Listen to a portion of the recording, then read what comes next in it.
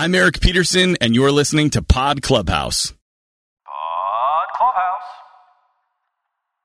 And you know that there are people who look at me and they don't see a charity case? Who like me like this? Like this. Come on, you know you deserve better than this place, than those idiots. You could be more. It's not a compliment.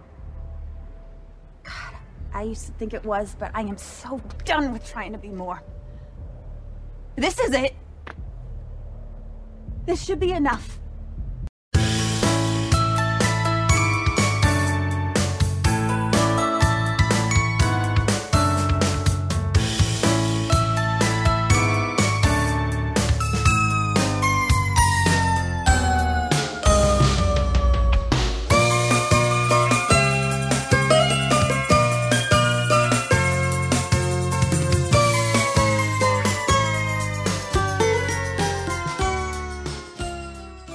This is Caroline. And this is Mike. Welcome to Kevin Can Podcast Himself, your companion podcast for Kevin Can Fuck Himself, the new series from AMC. Not so new anymore, because tonight we're talking about the season finale. Well, hopefully season finale. Episode 8, Fixed.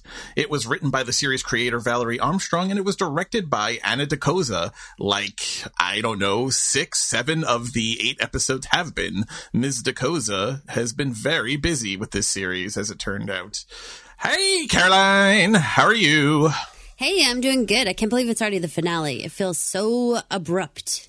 I wasn't ready. I was not ready yet either. You and I have covered a lot of limited series. We've done a bunch of 5, 6, 8 episode shows. I feel like this one went the absolute fastest. This is a huge cliffhanger we're left on, and there's such, crossed fingers for season 2 that it just seems like you want to go back and try to just like milk as much information out of the few episodes we have as possible. I know, and thankfully, this is the kind of show that when you go and rewatch it, especially with the hindsight of where it ends, it takes on so many more meanings, just innocuous lines that maybe you skipped over, a little throwaway dialogue between side characters here and there. You go back and listen to it, and there's going to be some of that we cover actually in this episode, especially when it gets to Neil talk in a bit. There's so much stuff there. The word stealth keeps coming to mind. I should say you guys should definitely stick around, because when Caroline and I are done talking about the episode, we actually have 2 great interviews that we're going to be bringing you. We were lucky to sit down with Eric Peterson, who plays Kevin, and his father, Brian Howe, who plays Pete McRoberts on the show. We got to talk to both of them this week ahead of our coverage for this episode. And to be clear, Brian Howe did not father Eric Peterson. Tom Peterson, dude, which we're so lucky to have Tom Peterson over on our Facebook page, Kevin Can Elf Himself fans. Eric Peterson is not the secret love child of Brian Howe. We're aware. That we're aware. He is only his TV father. He is the TV father. They were both wonderful. I was so glad that we got a chance to talk to them. They were so easygoing and happy to be chatting with us. Yeah, a real love for the show, I think, that comes through. I think both of them seemed appreciative to be a part of something that was so different and really groundbreaking. And I think that comes through in the conversation. But in our conversation with Brian, we brought up this idea of Pete being a stealth character, which is a theory you actually really put forward, Caroline. And it turned out Neil was a little bit of a stealth character too, where there were things going on with him throughout the season that now when we go back and look at it, we'll see they were really dropping little breadcrumbs the entire time that maybe we just weren't paying attention to. I'm so surprised at how much I was paying attention to small moments like the Gap dress with Patty, or, talking about things like laughing at revelations for Pete and these little small moments. But for Neil managed to really just slide by. I only picked up his character development through stories other people told, like he was the one that found their mom and that type of thing. But I really did not listen nearly close enough to get him where he ends in this episode. Now, to be fair, I think you and I were correctly picking up for the last 3 episodes or so. They were really turning a light on Neil, and they were pushing him forward as a character more in the character development arc where it felt like he was coming apart at the seams more and more. Yeah, we had gotten little tiny little nuggets, you know, even from the very start, you know, the whole idea of like ripping his shirt open, feeling of him being like, no. The why God, why moment, yeah. Yeah, I mean, we were getting little bits, but you're right. I mean, everything having to do with Kevin's birthday and how much they had to handle him with kid gloves really started to put forward the idea that like, wow, he's a responsibility, not just a friend.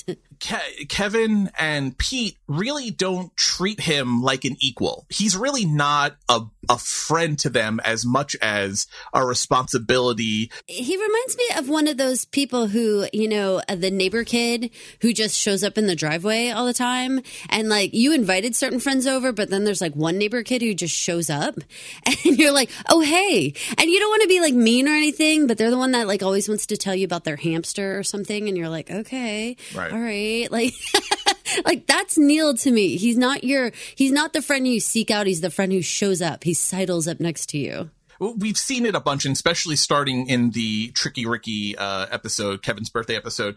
But tonight, when they're in the diner and they're having a campaign event, and Neil comes in and he's trying to lure Kevin away with the ice cream truck and ultimate hide and seek, and hide and go seek, and he says, "You'll change your tune when the ice cream truck comes along." Just like a little kid would try and argue a parent, like, you know, ice cream truck and hide and go seek, man, you're not turning that down. I know you. Now, to be fair, I keep money in the front foyer drawer because because I'm the one in my household that when I hear the song playing in the street, I'm the one who's like, run, get your shoes. Like, I'm like yelling for the ice cream truck.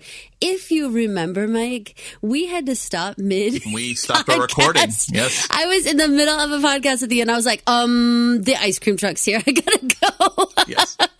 And you didn't even know what happened because they didn't tell you the ice cream truck came. I was just like, there's a situation. Yeah. And I like ran off for like 15 minutes and I came back and I'm like, awesome, I got a bomb pop. Now, and now I mean, we should say you and I mean, we record long podcast episodes together, much to your chagrin, but it happens. We frequently get going for, no, just to be fair on the chagrin side, it's just a lengthy edit. That's all. Yes, because you do all of the editing. That's why it's not for lack of conversation.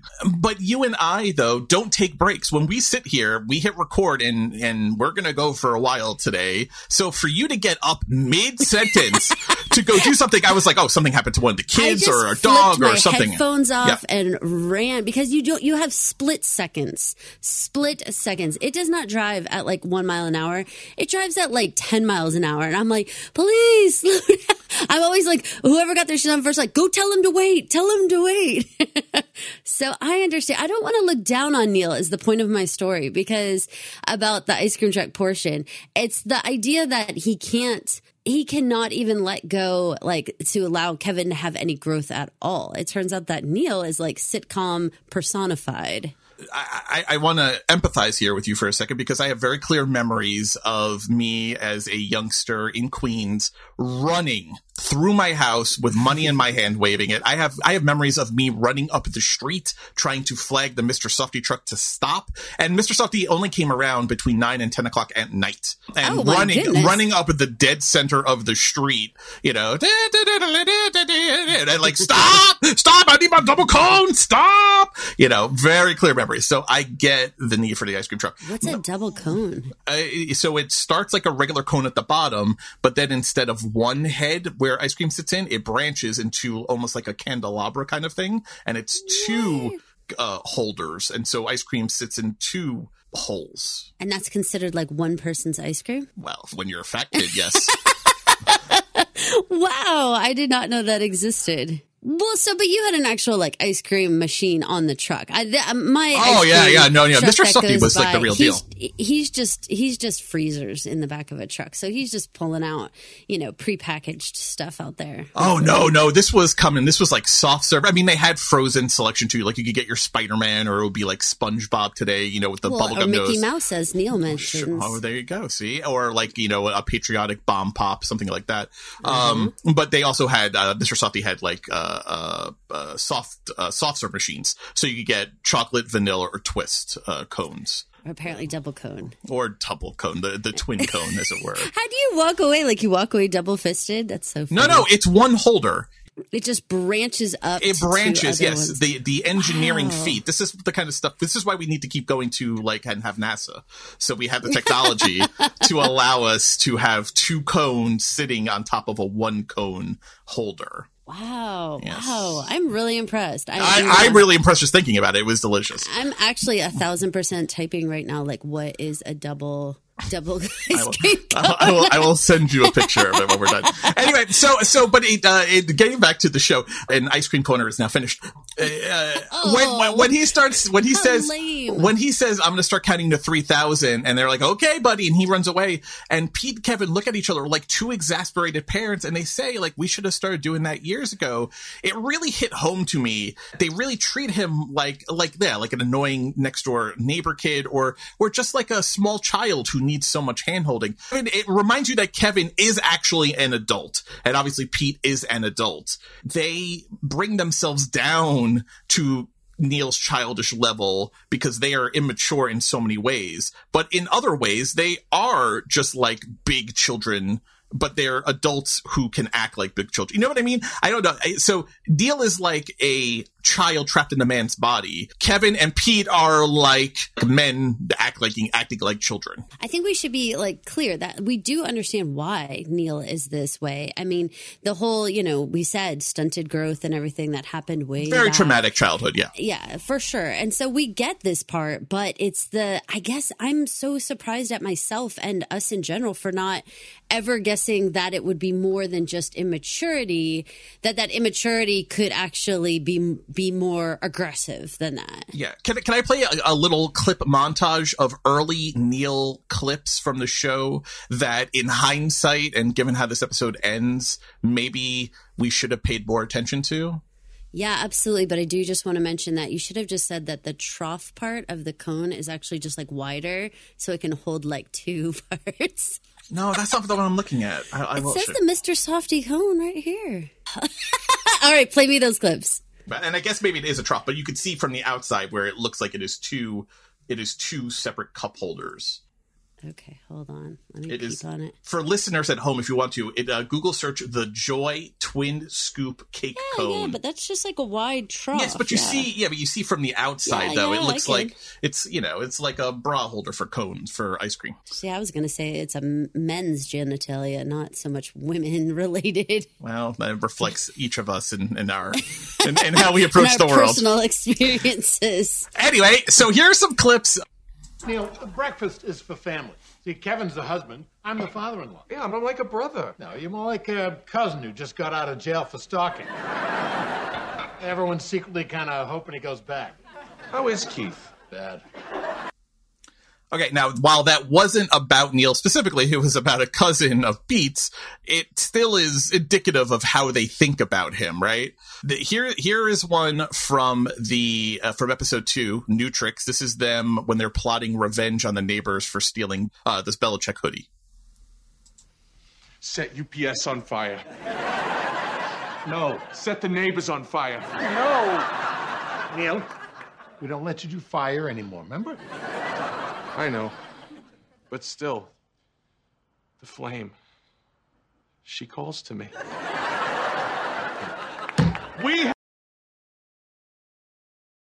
So that is, that's a very interesting thing. And that scene ends with the tag on there is Patty is going to go to Salon to get the fireworks that they have left over. Neil learns that the fireworks have been at the Salon, and he's angry because sometimes he likes to blow fireworks up. And they all shout at him in unison, "We don't let you do fire anymore." What is he doing with the fire? Clearly, yeah, he has a history here. I'm focusing on that stalker portion because I know he was playing hide and go seek, but essentially he was like stalking that situation. Especially someone given his size being a stalker is counterintuitive. Yeah. And here is maybe the most damaging thing that we probably glossed over and should have paid more attention to. This is Neil himself. And it's got your name on it, so legally it belongs to you. Wow, your grasp of the legal system is so interesting. My public defender said the same thing. What? Yeah, he's got a public defender up in here. Yeah, I mean, you know what? Okay, to be fair, going back to episode 1, we talked about casting, and we talked about how Brian Howe had been in so many different shows across genres. And so the fact that we turned our focus to Pete as like the likely one to kind of pop out and come into drama made more sense to me than Alex Bonifer, who, yes, he's a young man and he's had a career, but it's not as decorated as Brian's. And so for me, I was like, okay, this just makes sense that the larger role goes to Brian, right? He's going to end up playing more of a role. It was, I think it's the curse of that laugh track again. You can hide so much bad behavior and bad behavior and questionable dialogue inside that laugh track, where you're not even focusing on the words because you're so conditioned to laugh at it, or just to not really even consider it or think about it, because the laugh track kind of shields it almost, or makes it, like that word again, it makes it more stealth. That scene with where he talks about the public defender, that's where they're talking about how to get the Kevin Hart banner hung from the house. You know, so it's lots of hijinks, and it's one line just tossed in the middle of this like wacky Kevin hijinks scene. So it's like misdirection. It's almost like watching a magician on stage. They're just hiding these little clues in here left and right without you really focusing on it.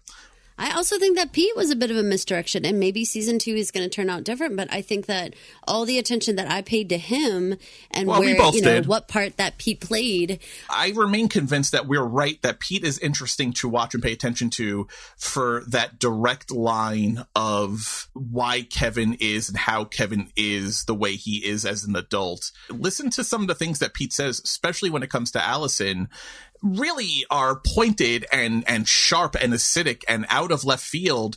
He says, you know, is this fun, Allison? I thought she drowned 8 years ago at a water park. It took me a moment to be like, 8 years ago, these men were at a water park, and you know they don't have kids or anything.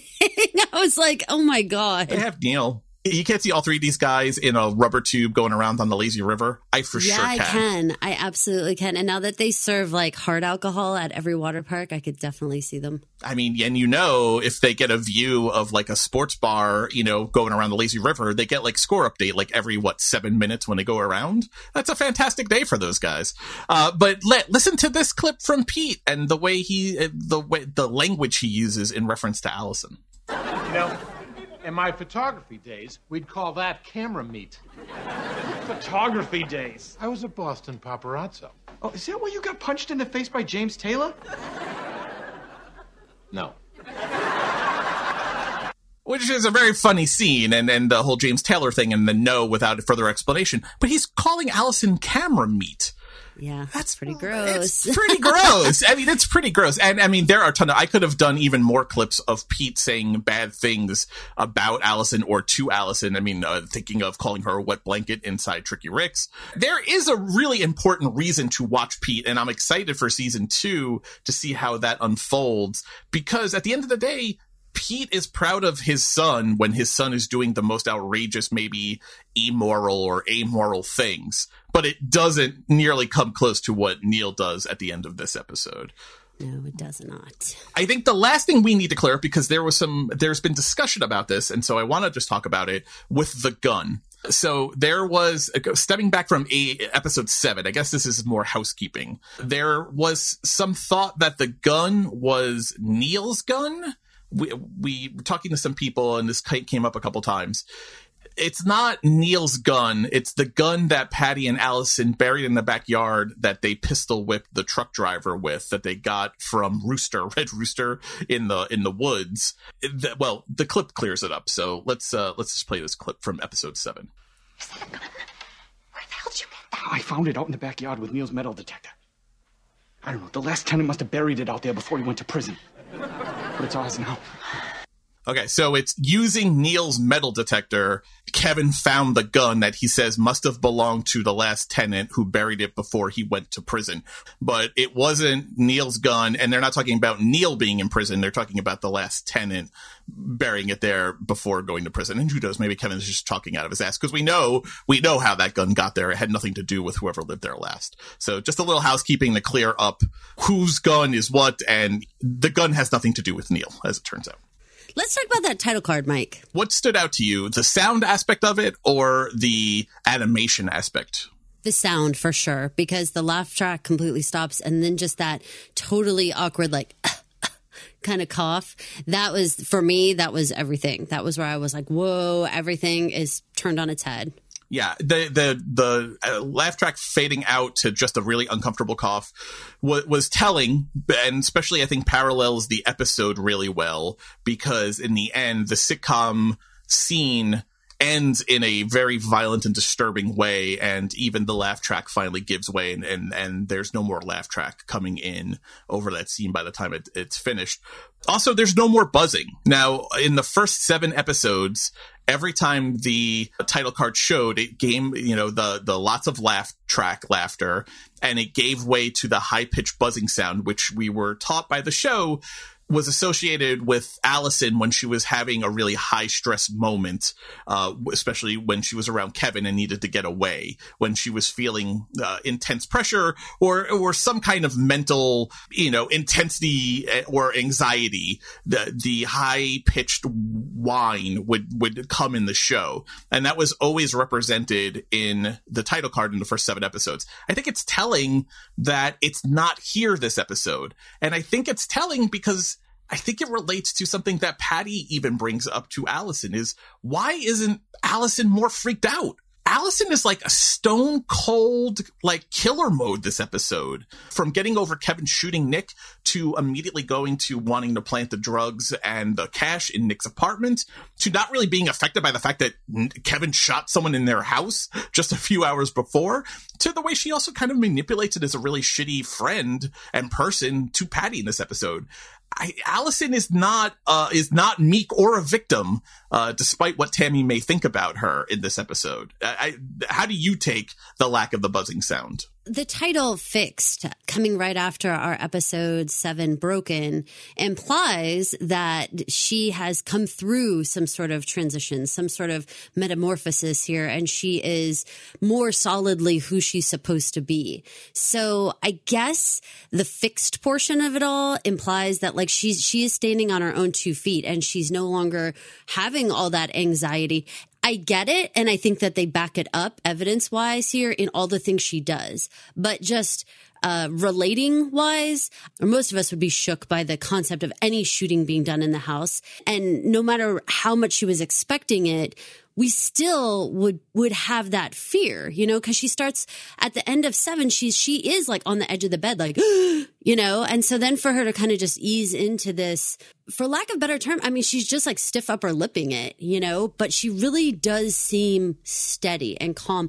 This has been when we've seen Allison at her quote unquote best, I guess, is whenever there's chaos, she's the one who's steady. And she actually kind of does better when there's chaos going on around her. I agree with everything that you just said. And I want to hammer home the metamorphosis concept really hard. The animation in the title card, I think, really supports that idea. In the very first episode, it was a black card with the white word sliding. Here, it's the complete color inverse. So it's a white screen with the black letters sliding to present the fuck. So in every episode, you guys, we've talked about it, I think, in all of them, there's always something over the fuck, right?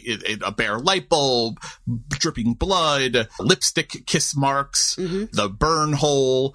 But in the very first episode, it was a sliding where the animation slid across F-U-C-K, landing on the F, back to the F again. Here, it's the exact same animation, F-U-C-K, back to the F, but the colors are inverted. And I took that after watching the episode, especially after watching it a couple times, as this is the 180 of Allison. Allison has come through something and is changed in this episode. She is not Allison McRoberts from episode 1, Living the Dream. This is a new Allison that we haven't seen before, coming through her change here in episode 8, Fixed. I would say that if I was to describe her personality in terms of that title card, at the beginning she was an anxious person with moments of little clarity, just teeny tiny moments where she'd be like, hey, I should do it like this. But it was really small, to now she is like in her just serenity now, stiff upper lip, like dealing with everything very matter of factly with moments of anxiety.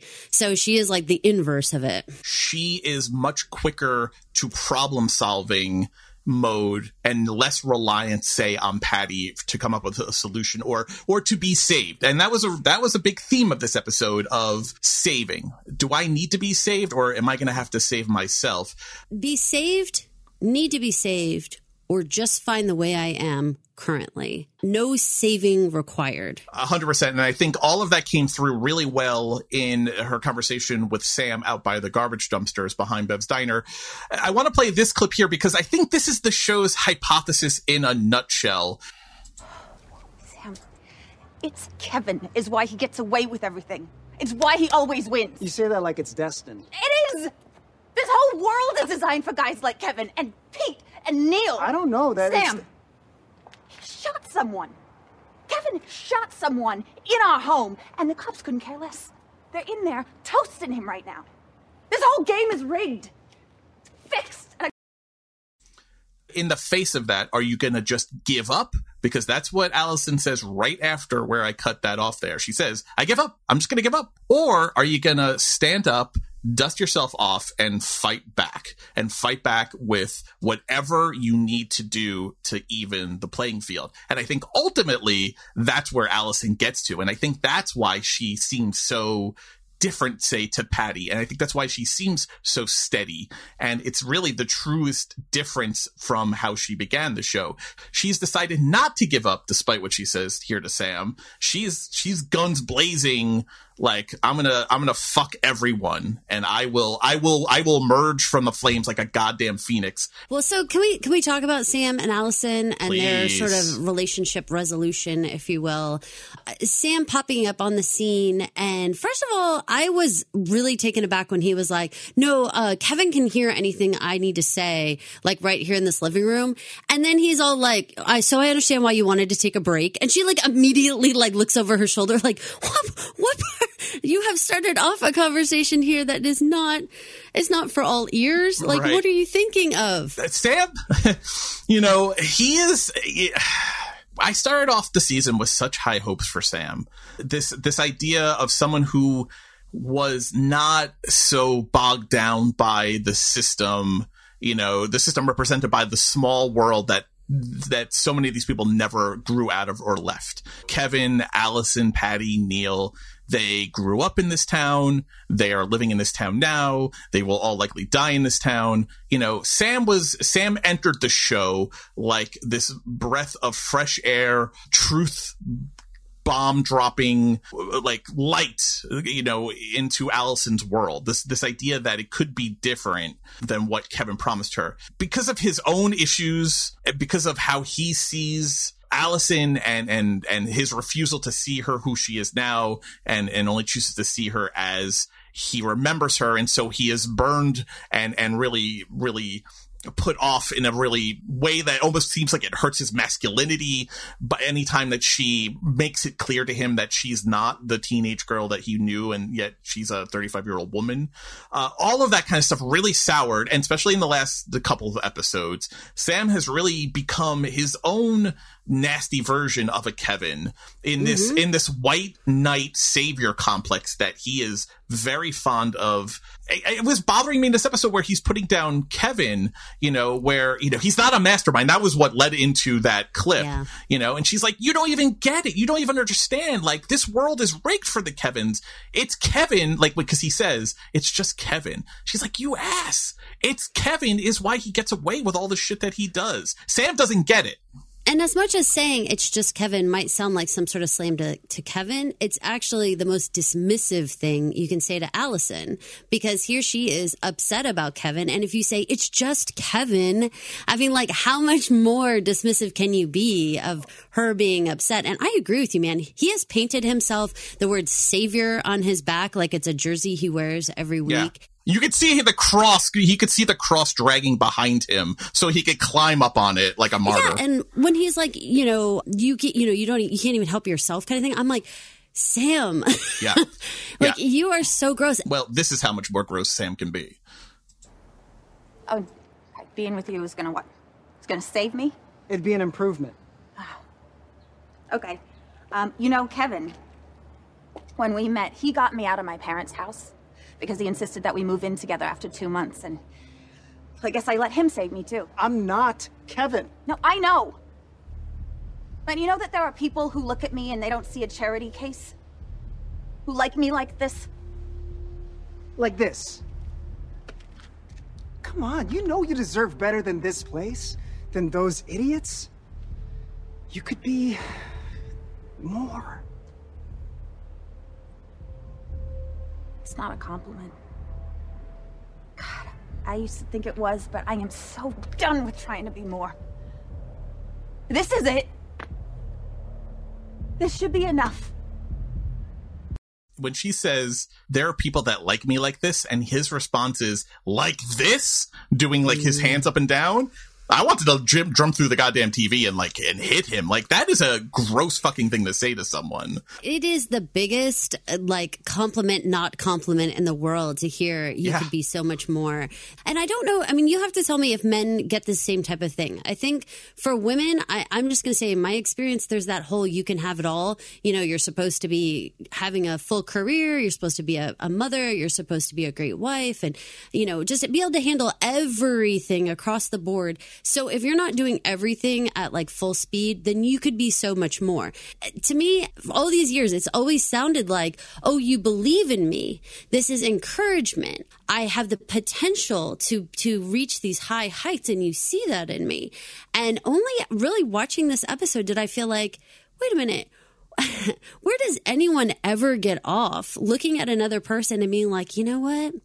You could be so much more. Like, this version of yourself is just not good enough. Oh, it's so painful. I will hear that differently for the rest of my life. So props to Valerie Armstrong on that, because she made me hear a line in a way that as a woman, I have heard my whole life. Was it damning by faint praise? I don't even know if that captures it correctly, but I love Allison's rejection here, and I love that she admits the fact that she's always heard that as a compliment. Well, it implies you have the potential, you have the intelligence, yes, you have the talent, you have the skills to. You're all raw talent, and if you were just molded, if you this person standing in front of you is the sculptor. You're just this raw clay, and you've just been walking around like an idiot, just raw clay this whole time. And now they're finally here to carve you into something worthwhile. Hold up.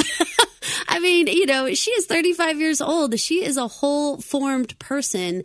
Cut it out. Yeah, and you hear Sam say that line, and man, you can't help but think back to Jen telling him that he's one hell of a project without nodding a little bit with Jen and being like, yeah, girl, I understand what you were saying. This guy's a long fucking day. He got so butthurt that Jen said, you're a project. He got butthurt and left her because of that.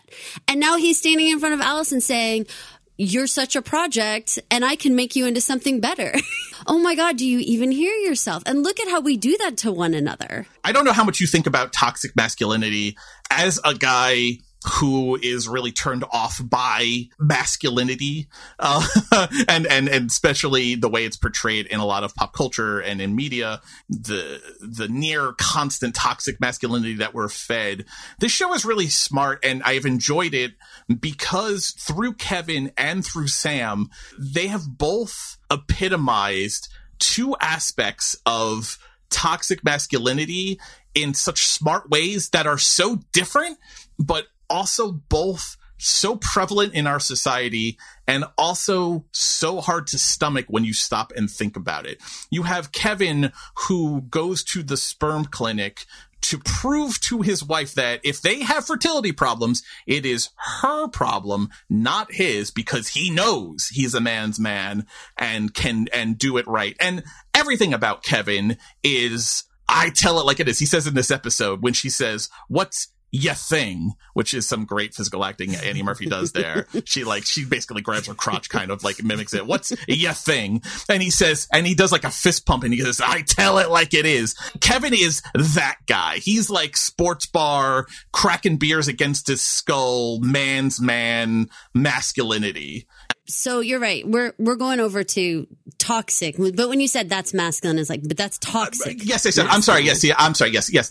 That's a very common toxic masculinity. The idea of everything you say to me is an insult to my manhood, and so I must react in the most over-the-top way to prove to you that I am a straight, red-blooded, heterosexual male that will bang women and drink liquor and, fuck you all. Like, that kind of toxic masculinity reactionary aspect. Very prevalent and very much the Kevins of the world. I was rewatching an episode when I was collecting clips. There's this idea when Allison and Patty connive to get Kevin and Neil back together again for the chili cook-off, and they make their friendship chili. Kevin and Neil have this whole conversation at the end about how they realize that they're best together, but in a straight way. It's like, I don't know if you remember in like the late 90s, the 2000s, there was the no homo. Oh, Lord. Men slap each other on the butts in baseball games, but no homo. Like, that whole kind of toxic masculinity is gross and is prevalent, and it's what the Kevins represent.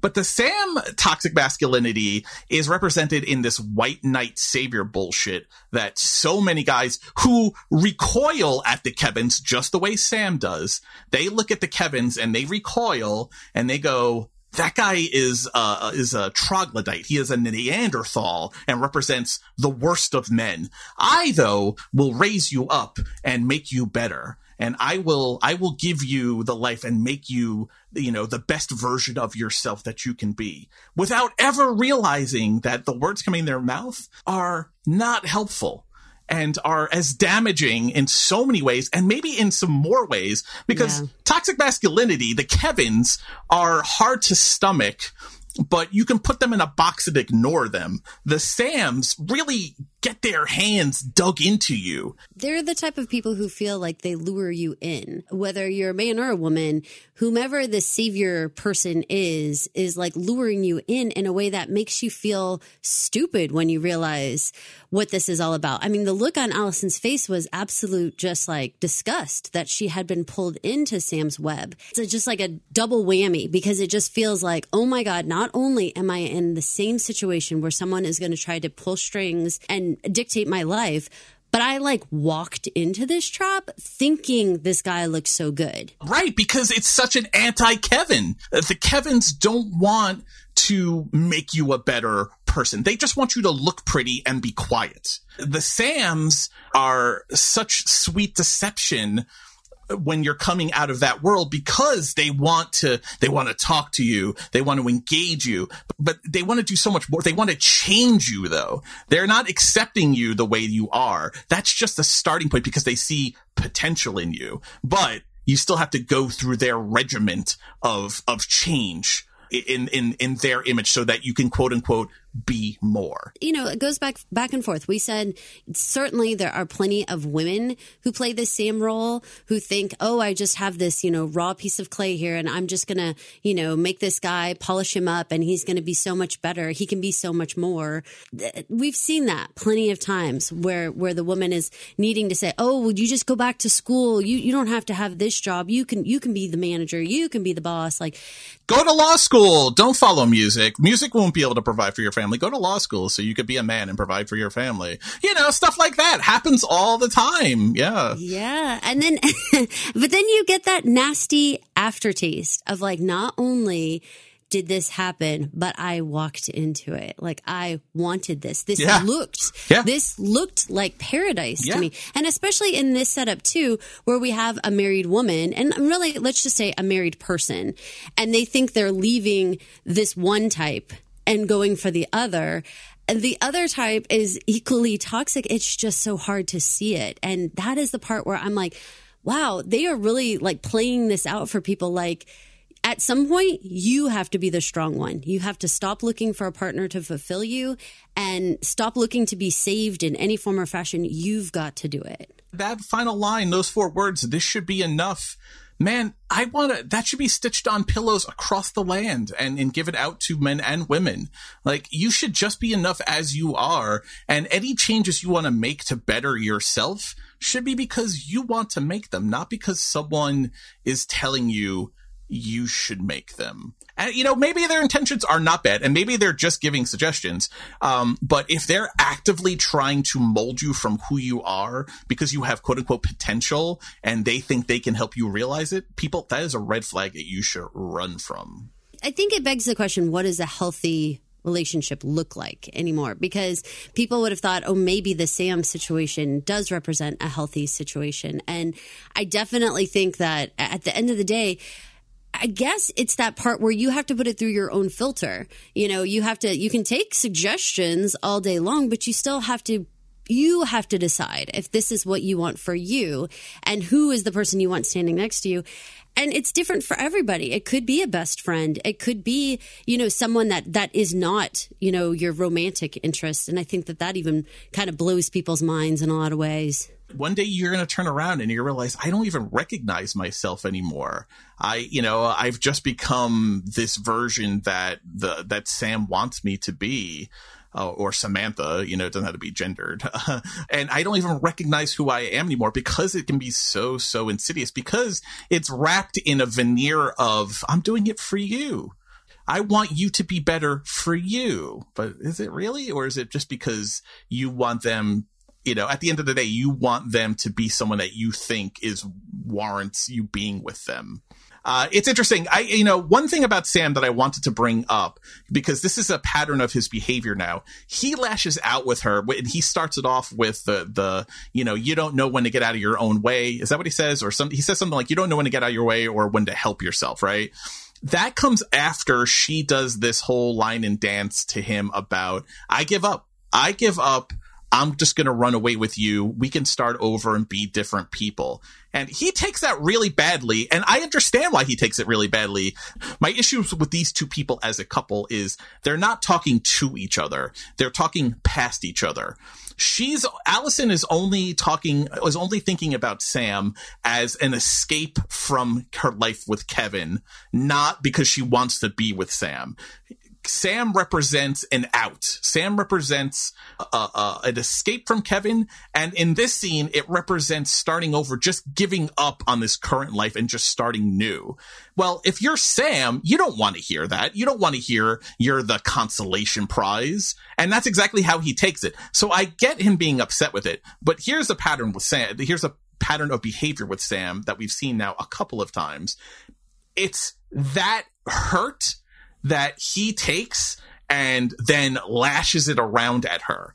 Like, it's what triggers him into exposing his inner thoughts and making them out loud, which I'm happy for because you get to see what he's really like, right? Like, these thoughts that he keeps inside, he says, but it always comes after she says something to him that he deems hurtful. And in this case, I agree, is a hurtful, or at least a careless statement she makes to him, where she's basically like saying, I'll just be with you because I give up with this Kevin life. That's always what triggers him. When he calls her broken in the episode before, it comes after she rejects him. It comes after she makes this defense that she needs to break it off so she can work on her marriage with Kevin.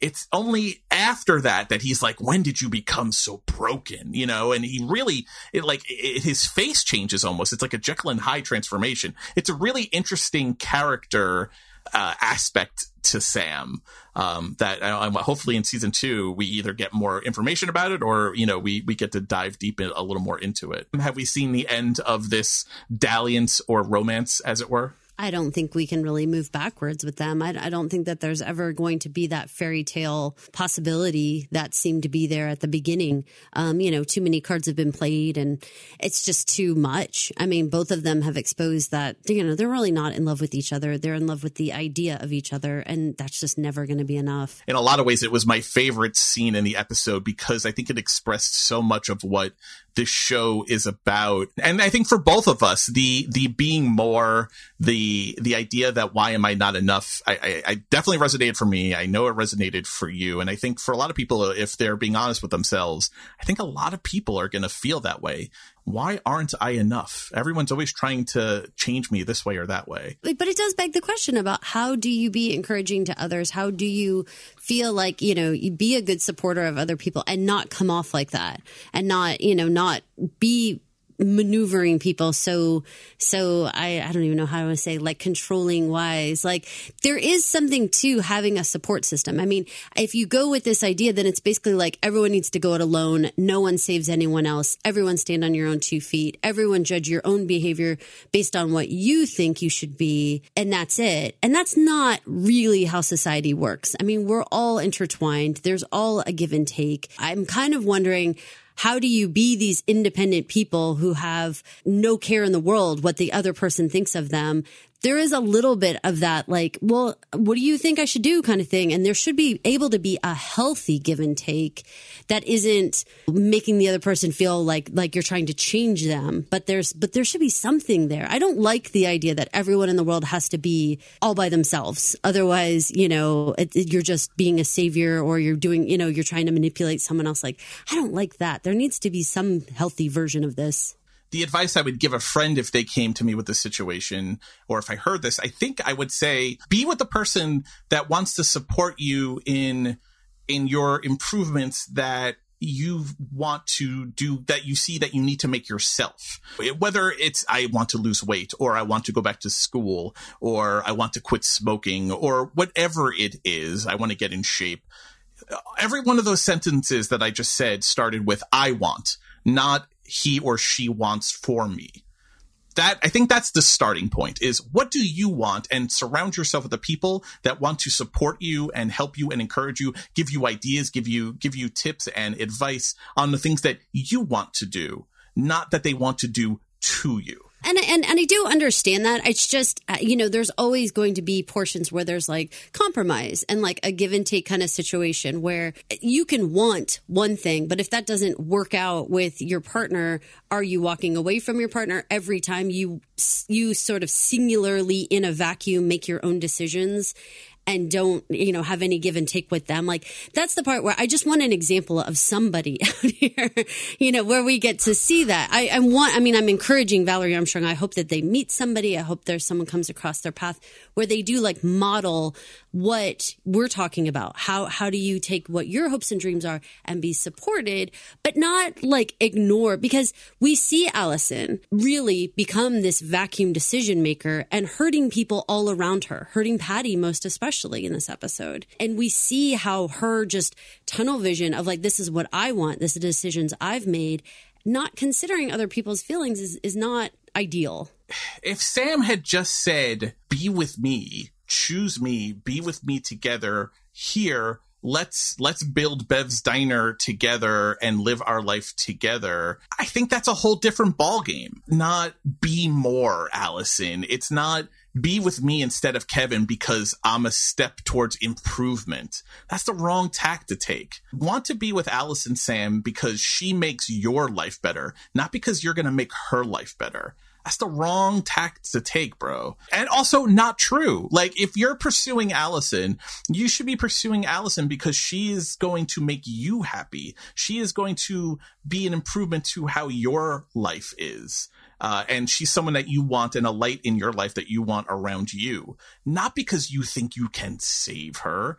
No, that's for her to decide what you represent for her. You need to be with her because your life, you can't imagine it without her. Yeah, I feel like neither of these two people say anything like that. That's why I'm afraid that the Allison Sam train has come to its final depot. Everyone, please exit the tram. You opened the door for it, and I think we got to talk about it. We have Allison getting kicked in the teeth here a bit by Sam. We have her being made to feel like camera meat by Pete and Kevin and you know, look pretty and don't talk be Jackie O. Oh God, can I tell you right there at that line when they said be Jackie O and he goes, that means I get a Marilyn. I don't know why that of all comments made me like want to just turn off the TV, I swear, because it was one of those moments where I was like, of all the things, that's what we're going to like bring more more people into this dysfunctional situation? Like, oh my God, no. Yeah, and it was oddly sexual for Kevin, too, because of all of his flaws, Gross Woman Chaser has not actually been one of them. So it was like, oh, So you to really sprinkle are. that in, like, You really are just a piece of shit all around. Like, there really is just nothing redeeming about you. That is gross. Trifecta. We're talking about Allison as someone who is fighting against the system so far. But Allison is doing quite a bit of her own, the system herself. I mean, she's being more than a little bit of a manipulative person in this. And she's being kind of like a shitty person and kind of a shitty friend, I think, to Patty in this episode. I want to play 2 clips back to back for you, because I think when you hear them one after the other, it really paints an interesting picture of who Allison is, at least in this episode, and at least as it relates to Patty. What's the alternative? You always make fun of me for saying I hope, but... I remember once. No, but you're right. It's dangerous. I need to know. I need to know what Tammy's thinking. I need to know if she's still on to me. And how are you going to do that? Like, we need to know what's going on. We need to know what to expect. What happened last night cannot happen again. We need to be a step ahead. How are you going to do that, Allison? Next time you're hanging out, I want you to look in that little notebook that she always writes in and see what it says about me. Patty, I need your help, okay? I hate saying that, but when I'm alone, I do things like marry Kevin. Hey, you and Tammy are friends, right? Note, this is from early in the episode. That's from minute 16 of the episode. Note the use of friends again. Note the use of friends in that. Let's play this clip now, which comes at the very end of the episode. This comes from minute 38 in the episode. I understand if I, didn't think it would drain the favor bag asking you to look in a friend's purse. Allison? You know. I know what? You know. Okay? You know that Tammy is not just some friend, and you know why you shouldn't have asked me to do that. Well, you never actually said anything, and I didn't want to just assume. Bullshit! You knew. And you framed Nick for me, not out of the kindness of your heart, but you did it so that when you asked me to betray Tammy, I'd owe you one. Okay, that is not true. And also, betray her is a little strong. You knew I wouldn't say no, not to you. You knew I wouldn't say no, not to you. Just cut right into my heart. Great line delivery by Mary. Man, I just want to wrap Patty up here. She's so right. She is so right, and I'm so happy she's calling Allison on all of her bullshit right here. I feel so horrible for Patty because she was such an armored person. She's our little rolled up armadillo, and she opened up to Allison throughout these last 7 episodes. And to get to this point where she is just so raw and so vulnerable, and immediately have Allison take advantage of her and use her, no regard to the consequences that it would have to her. And again, she says so plainly, this is not just a friendship. You can see I'm in a relationship, the start of a relationship. Here you are wanting to ruin that for me. I feel for her. I worry about her, because how is this person going to not just roll back up into armadillo ball? I think you almost had to have the ending we had in this episode in order to sort of burst that from happening, because otherwise this twosome goes right back into, old habits. Where this scene goes from there ends with them assuming those old roles. I'll just go back. I'll just get your beer and you can take your digs at me, and it's all going to be whatever it is. And we just act like nothing in the last 8 episodes have happened. That's kind of where it builds to.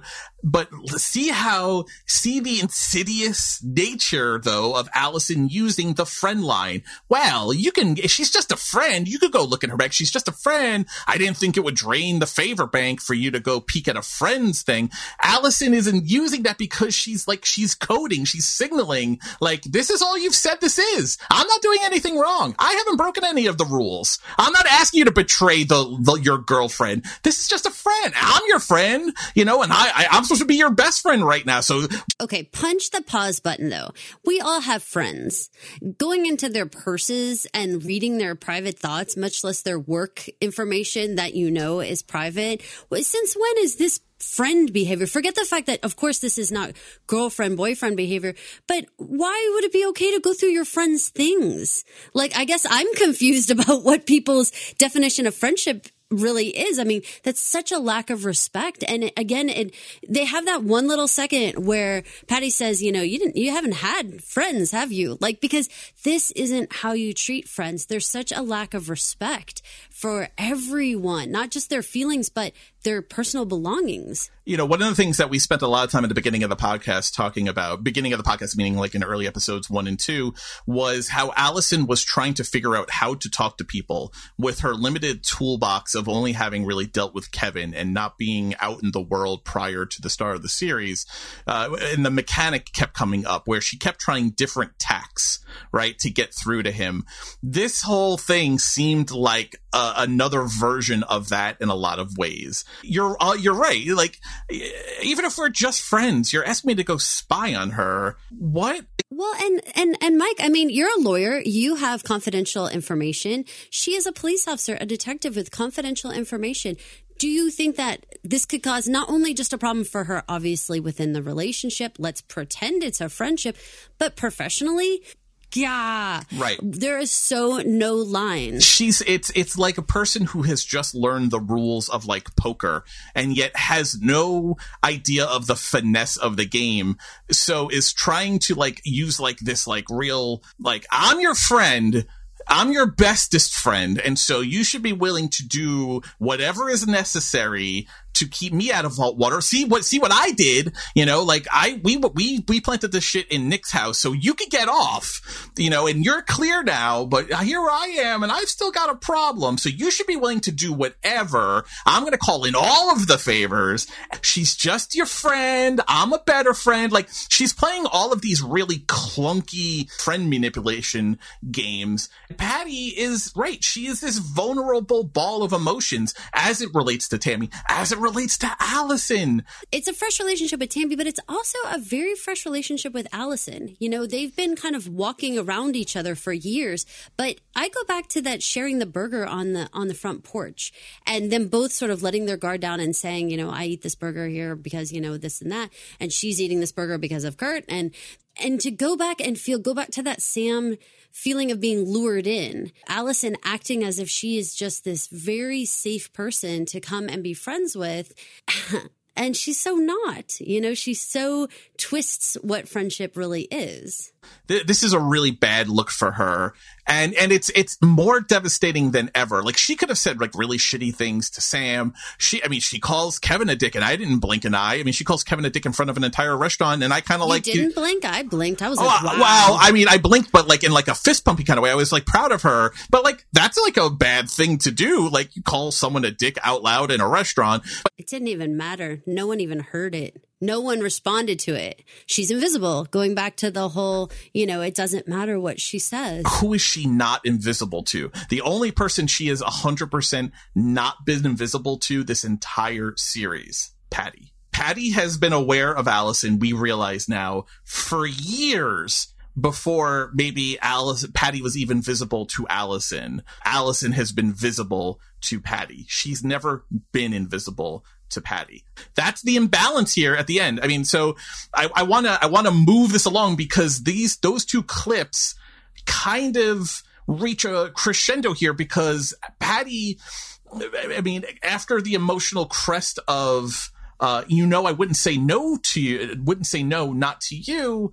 You know, it escalates from there because Allison starts thinking out loud and starts speaking out loud. And I think she starts realizing for the first time, the only person she really has in her life, the only one that's really reliable in her life at this moment is Patty. Because Patty, even not wanting to hurt Tammy or betray whatever their relationship is, still does what Allison asks her to do. And so you get this clip right here. Hey, I don't want you around because you're a good accomplice. You raised me from the dead. And, like, after all this, you're gonna leave. Without you... You're...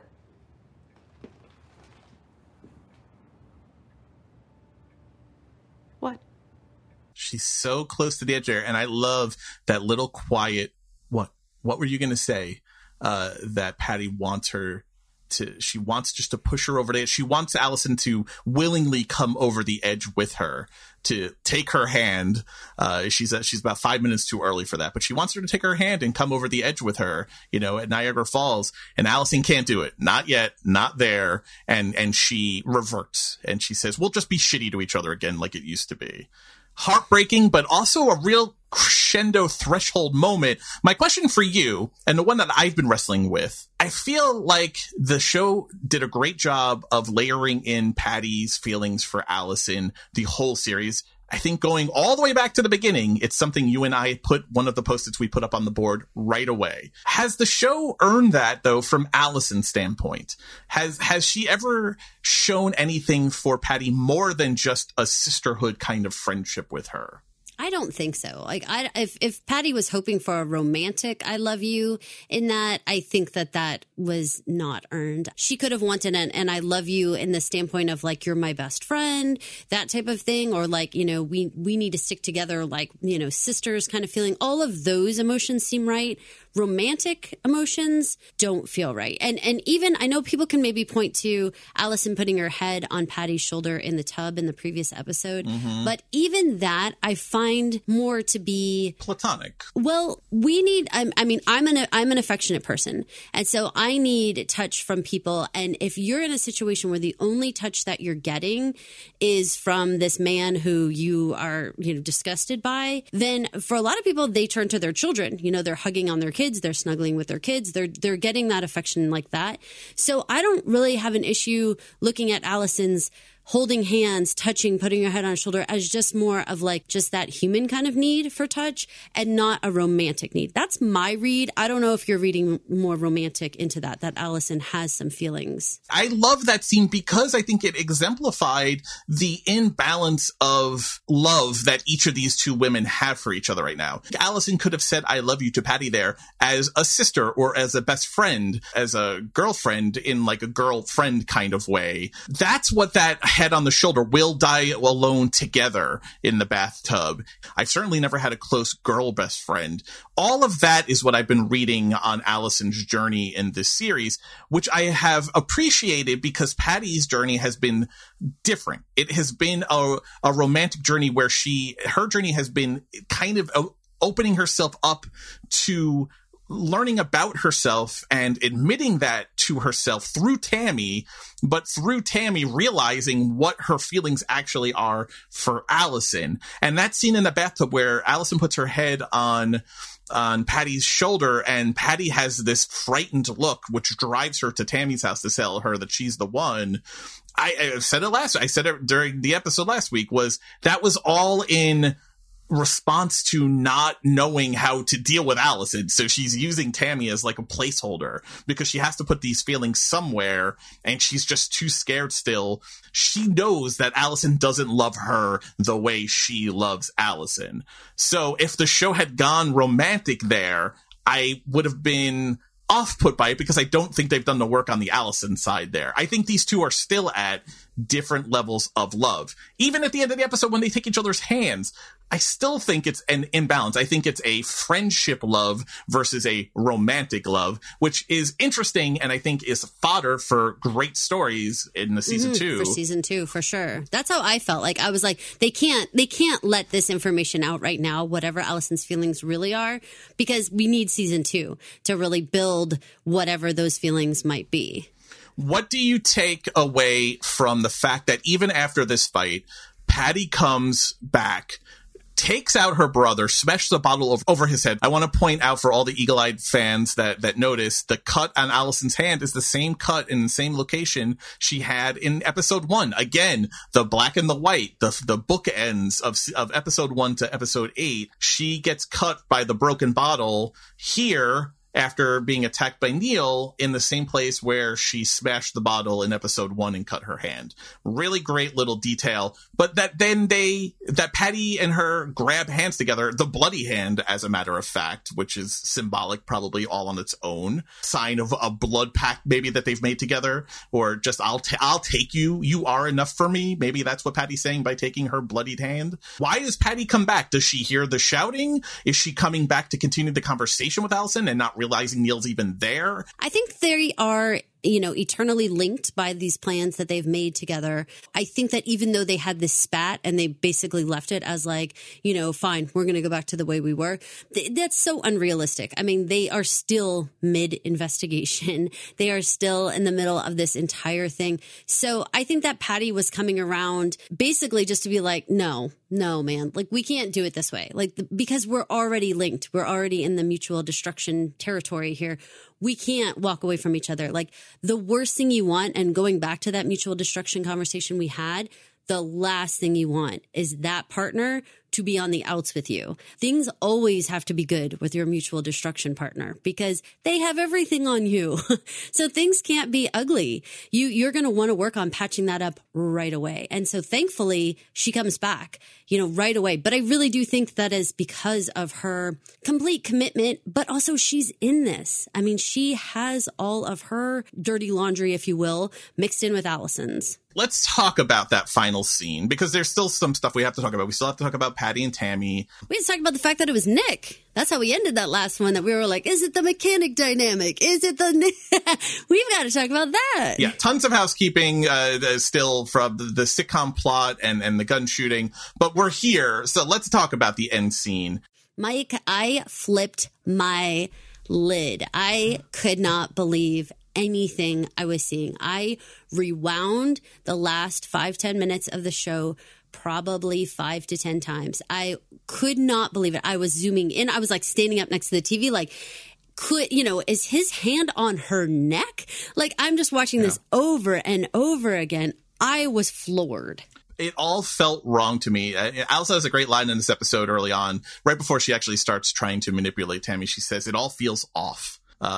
She's talking about how Tammy said, don't leave town. But when she has this dramatic loud argument, as it turned out, with Patty in the living room and enters the kitchen, and we're in the sitcom world, I stopped and I said, why is this brightly lit? There's no one here. What's happening? And then that voice comes out of the linen closet. It was just mounting dread, even with the laugh track playing. And watch the scene again. The laugh track is there through the very beginnings parts of this scene. But it's like limping through that scene. Like it's can't slowing really down. Get going. Yeah, it can't find traction. It's awkward. It's uncomfortable. That Neil would actually put his hand on her neck? I was shocked at everything here. I was shocked that Neil, who admitted earlier on in the new Patty episode, I am a big guy and I am terrified of you. That was the first time he ever even acknowledged being a big guy, and he was scared of the new Patty character. This was the first time when he takes out his phone and steps to Allison. He steps to her. It is the first time ever Neil became a frightening character to me because he was using his size to intimidate her. As he's talking about like a jealous lover who's been jilted, talking about, I never thought Kevin would come hide and seek for me again. I was trying to get over it. Kevin's moving on from me, but I have a way to get back into his good graces. And he steps to her. Now, I am a large man myself. People don't step to me. This is not an experience I have. But being a large man, I am aware of my size in the world. And I am aware that if I step aggressively to someone, I am signaling to them, fear me. That is what that body language says. When I enter your personal space that way, Neil is signaling to Allison, and she takes it as well as you possibly could take it without shitting yourself. But he is signaling to her, I am intimidating you right now. This room, this dynamic just changed. That made my blood curdle. When he grabs her and flips her around and she's bent over the thing, Yeah, I was very scared when she was in this dress and everything because she had been wearing jeans for 90% of this entire show. And so then to be wearing a dress in this scene and him turn her around like that, I was like, holy God, tell me this is not going to get sexual assault land. Like, it had huge sexual assault vibe. It had huge sexual assault vibe. I was like, he's going to rape her. Then he turns around and she's bent over, and look at that scene again. How uncomfortable that is for her. Her back is bent. She's laying flat. He has her flat pinned on the island and he is choking her. Caroline, when he begins to choke her, he's not even trying to get for the phone. That's how this all starts, right? They get physical because he's trying to get the phone back from her. It turns into whatever snaps inside of him turns into pure violence. He's choking her with his right hand. He's got her left hand, which has the phone. Her left hand is up in the air holding the phone, and he's just holding that hand by the wrist. Not because he's trying to get the phone. He's not. He's pinning her hand up in the air to keep her from breaking the chokehold. He's grunting at her and choking. He's grunting and choking her. It is so disturbing and so violent. And it's in this bright colored fucking world. It all felt so wrong and dirty and really disturbing to watch. They did such a good job of setting up that island actually early on, because if you remember, that's where they were making the chili. That's not actually like a flat island. That's a stovetop. And so additionally, he has her laying across burners, and he's Mr. Fire.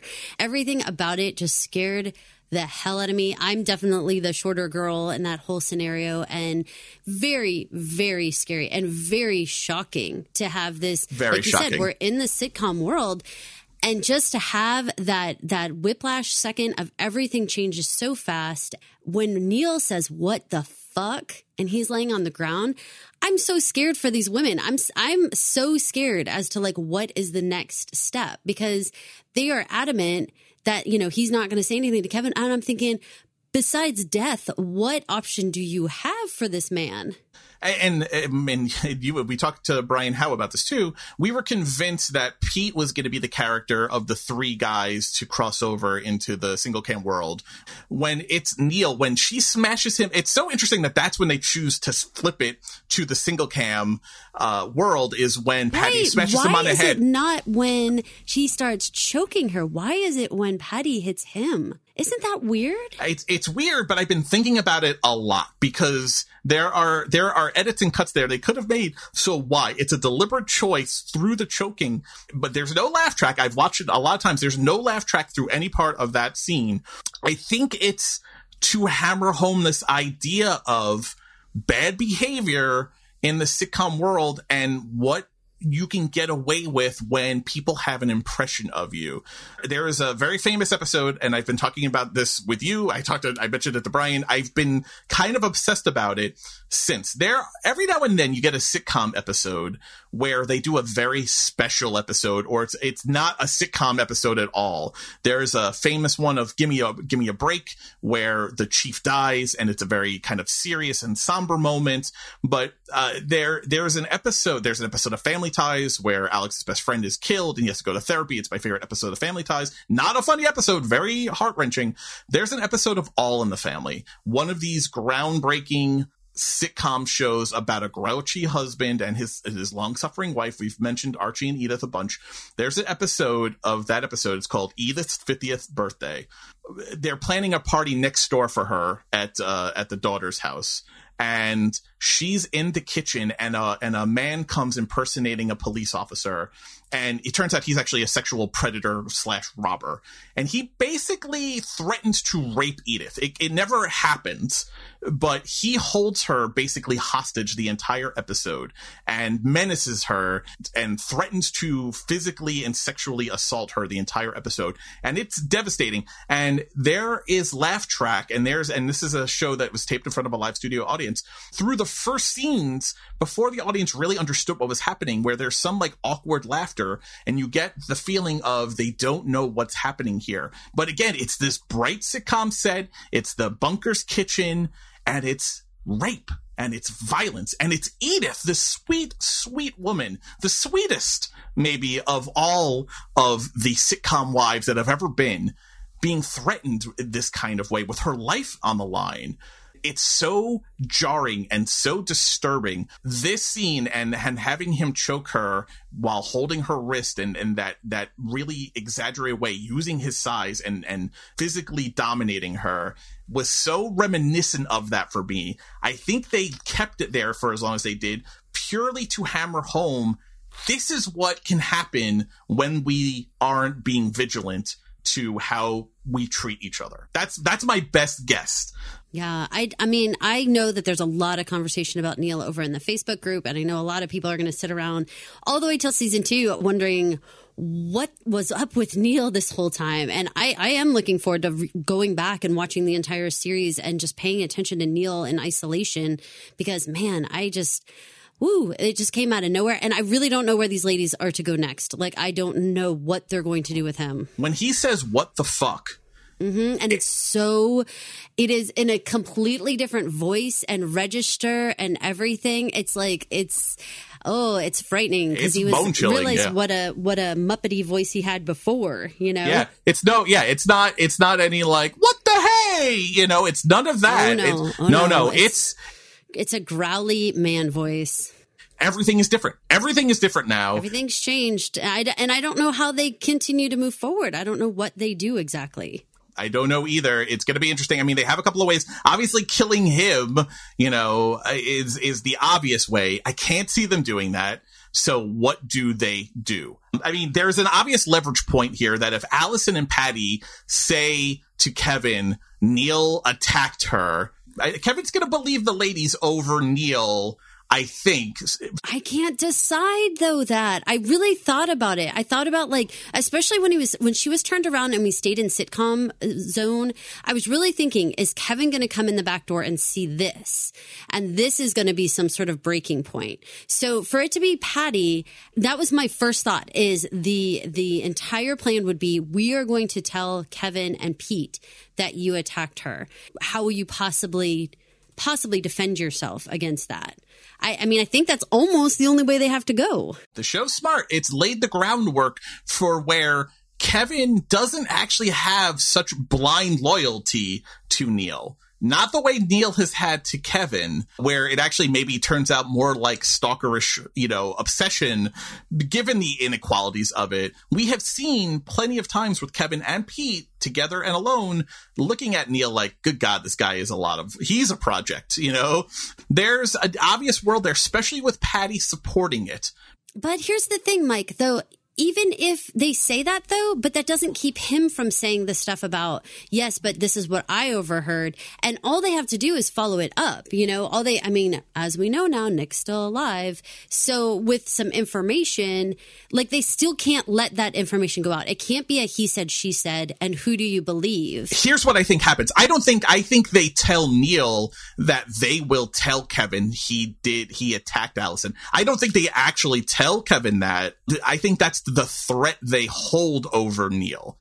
But I don't know if it's good enough. I think it is. You think that will keep him from saying it? I mean, I just don't know. Well, remember, he already knows he's on the outs with Kevin. He's not going to do anything that's going to even worsen his position. Attempted rape and choking of his wife is not going to help his standing, especially with Kevin still running for council. Another thread that we have not answered or resolved. I mean, this everyday hero is running for office still. Predator neighbor is not going to go well. It's from Kevin's point of view, from Kevin's self-centered and selfish point of view, believing Patty and Allison, if they tell him, makes sense over believing Neil. And the threat to Neil, don't you say a fucking word or else we're going to go with our story. I'm dating the police detective and Kevin's going to believe us anyway. If you go back to the whole spiel about the entire system is rigged for the Kevins and the Petes and the Neils of the world, you're painting a picture where the system leans back towards the women and has them say, oh no, we have all the cards. We've got Tammy.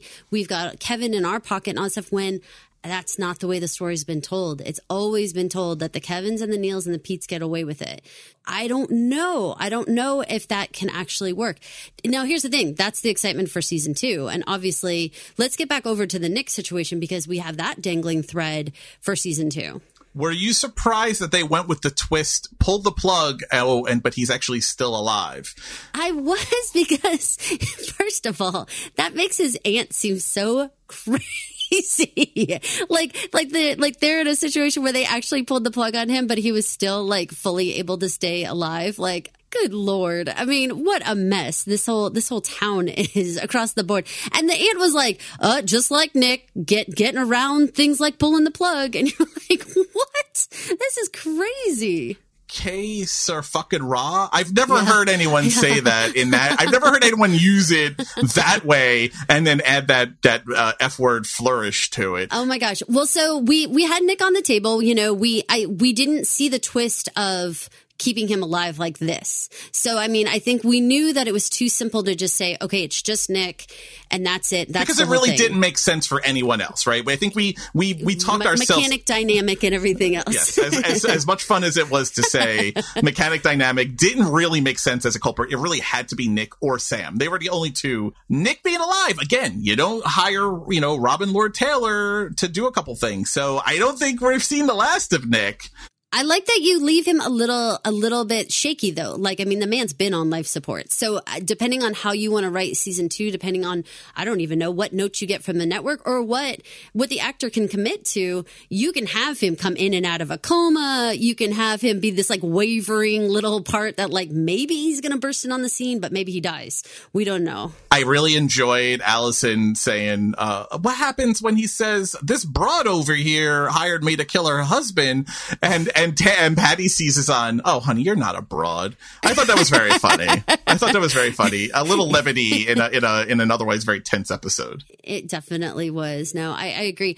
Can I ask you if you were as bothered by this as I was? Okay, what? Fingerprints. Why weren't they wearing fucking gloves in his apartment? I had all the issues. I understand for Annie Murphy to look cute, they need to put the hat on in a certain way there, but anyone else would tuck their hair up in the hat. You're supposed to be trying to look like no one could tell who you were, right? In some way. So you would like put your hair up in the hat, right? And so that your hair doesn't fall all over. In case you don't know, Mike, we lose 75 to 100 hairs a day. That's for sure. She's leaving hair all over that place. But you're right. Fingerprints galore. And that was like a dirty window and everything. So there's handprints all over that thing.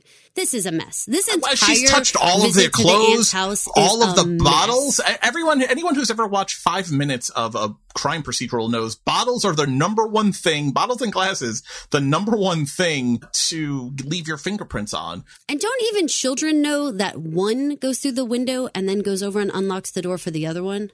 You don't both go through the window. That's not a thing. Considering that they end up leaving through the door later on, right afterwards. Yes. Yeah. That's not a thing. And I understand we had the drugstore plastic bag, and that was the entire part to tie back to the pharmacy and everything. Oh, I like that they planted on Nick. But their handprints are all over the plastic Yes, bag but their like, fingerprints are literally all over everything. I like the plan, but they could have done some basic cover your ass, unless they're gonna go with a plot line where maybe they were both having sex with Nick, and that's why all of their fingerprints are found all over. I don't know how else, right? That's the only way you can justify why your DNA and fingerprints are found all over the place. I think that the amount of questions that would be asked, it would not matter what kind of sexcapade story you made up. I think you're in trouble for sure. And it's wintertime. Wearing gloves is not even weird. They could just be wearing winter gloves. It's not that big of a deal. I agree with everyone on Facebook and Twitter and everyone who's just like slapping themselves in the forehead. Like, why? When she drops the bottle in the basement, oh my God. Also, I'd be a way better hider under the stairs. I would not be like 3/4 of the way standing up under the stairs. I would be tucked in a ball. After they hear the bottle smash and Patty's at the door with the aunt gives a face, and she says a couple of things after that point about not wanting to be tied up in whatever the fuck Nick was tied up into. She knew Patty was there for some nefarious reasons, right? She didn't jog over there to check on her in her street clothes. She knows that Patty is her dealer. And she knows she was giving the pills to Nick. Like, she's aware of the chain here. So yeah, you'd be looking at Patty like, although I do give Patty props for going and ringing the doorbell. And is putting it together. They know, I mean, Patty's talking about covering up whatever they might find in the basement from whence we just heard suspicious noises. Whoa, that'll be a treat. And luckily the end is like, listen, I don't give it. He's getting whatever's coming to him and I want nothing to do with it. Can I also mention one more thing? They stick the prescription bottle with the pills in the bag. The illegal pill bottle from the truck driver. Why yes. Wouldn't you, that would have that man's name on it. Why wouldn't you transfer the pills into a Ziploc bag like drug dealers might have? Yeah. Why would they be in a prescription bottle from a man that is probably, they're going to contact him and he's going to say he got smacked in the head behind a convenience store while making a drug deal with a pretty little blonde girl.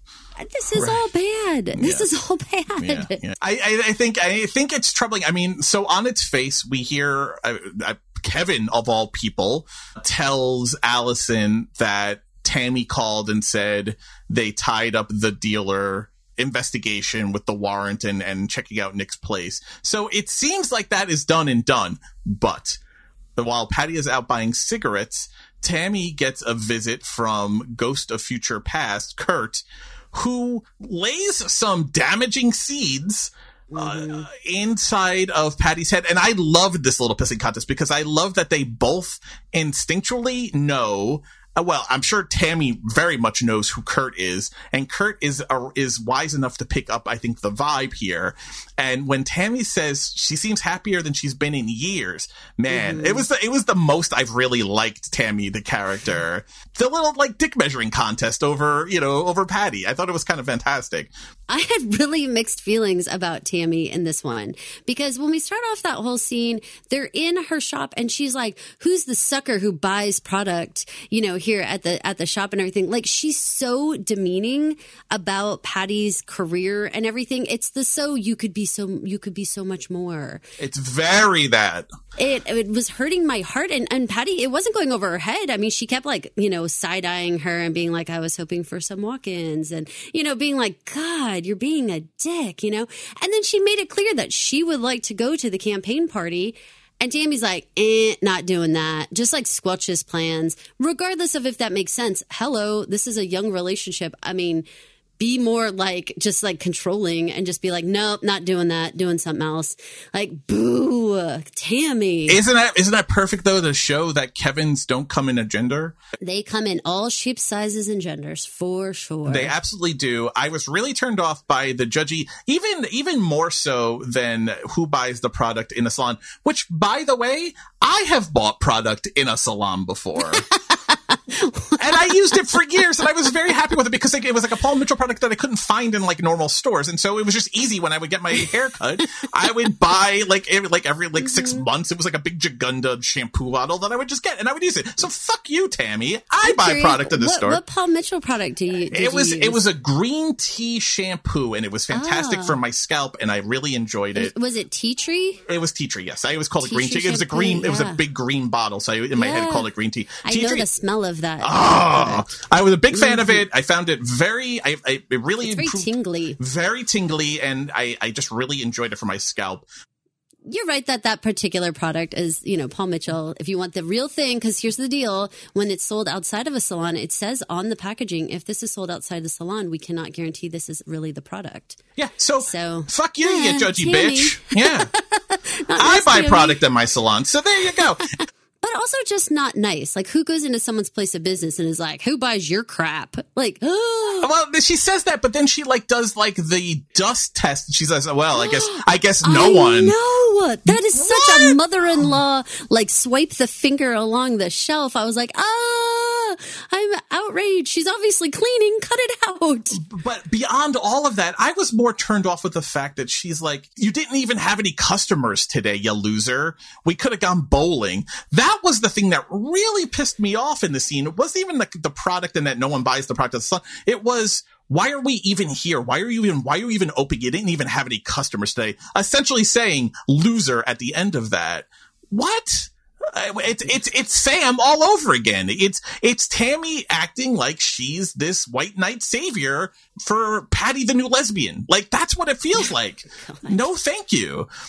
Yeah, it's a super no thank you. Can I give you a theory I have? And Tammy bites herself in the ass here, I think, a bit. When Patty kind of excitedly says, I've been getting these updates from the campaign rally from Allison. Like, it sounds like something like some real like shit show we should go check out. And Pammy's like, no, I don't want to go. And she says, it's Allison that I don't want to go. I don't get a good vibe from her. I don't like it. I don't like that. Like, this is like this woman's best friend.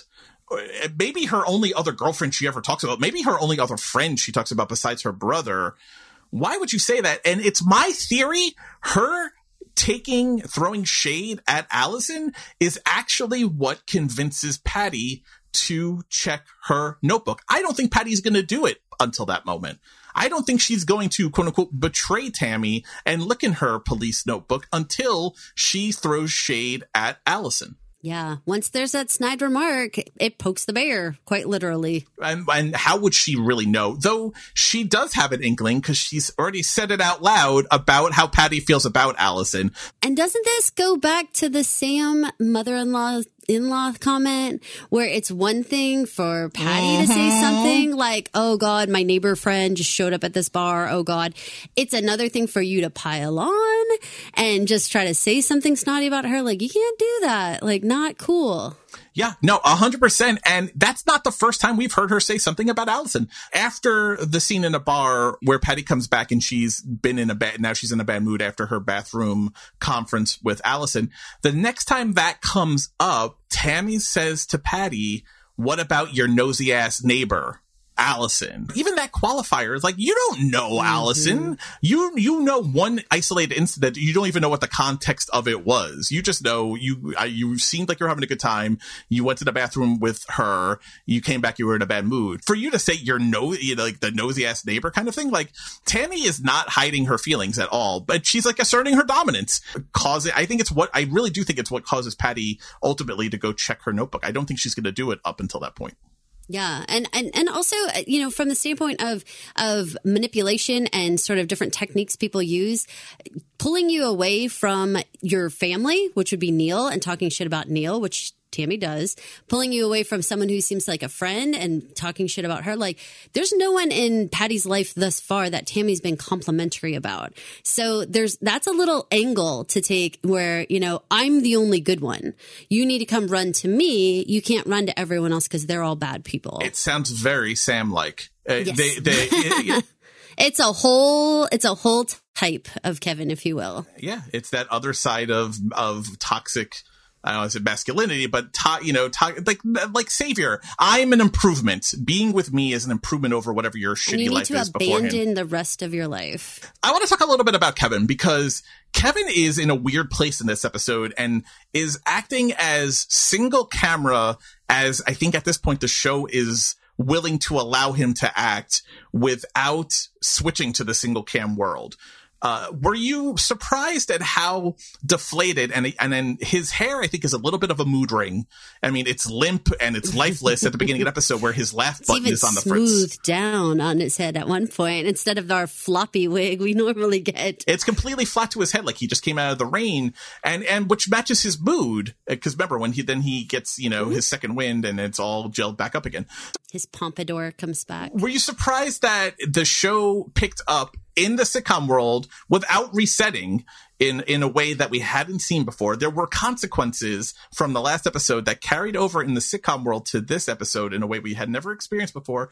There's another aspect to Kevin in this episode where Neil and Allison are actively trying to get him to stop this campaign and to move on the way Kevin always seems to move on with his life plans.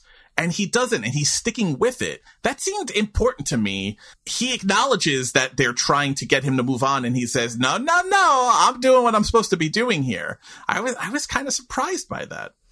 It seemed very anti-sitcom. It definitely seemed like the type of thing where in every other scenario, he would just have a new antic of the week next week. Mm-hmm. But, in terms of consequences, mixed bag.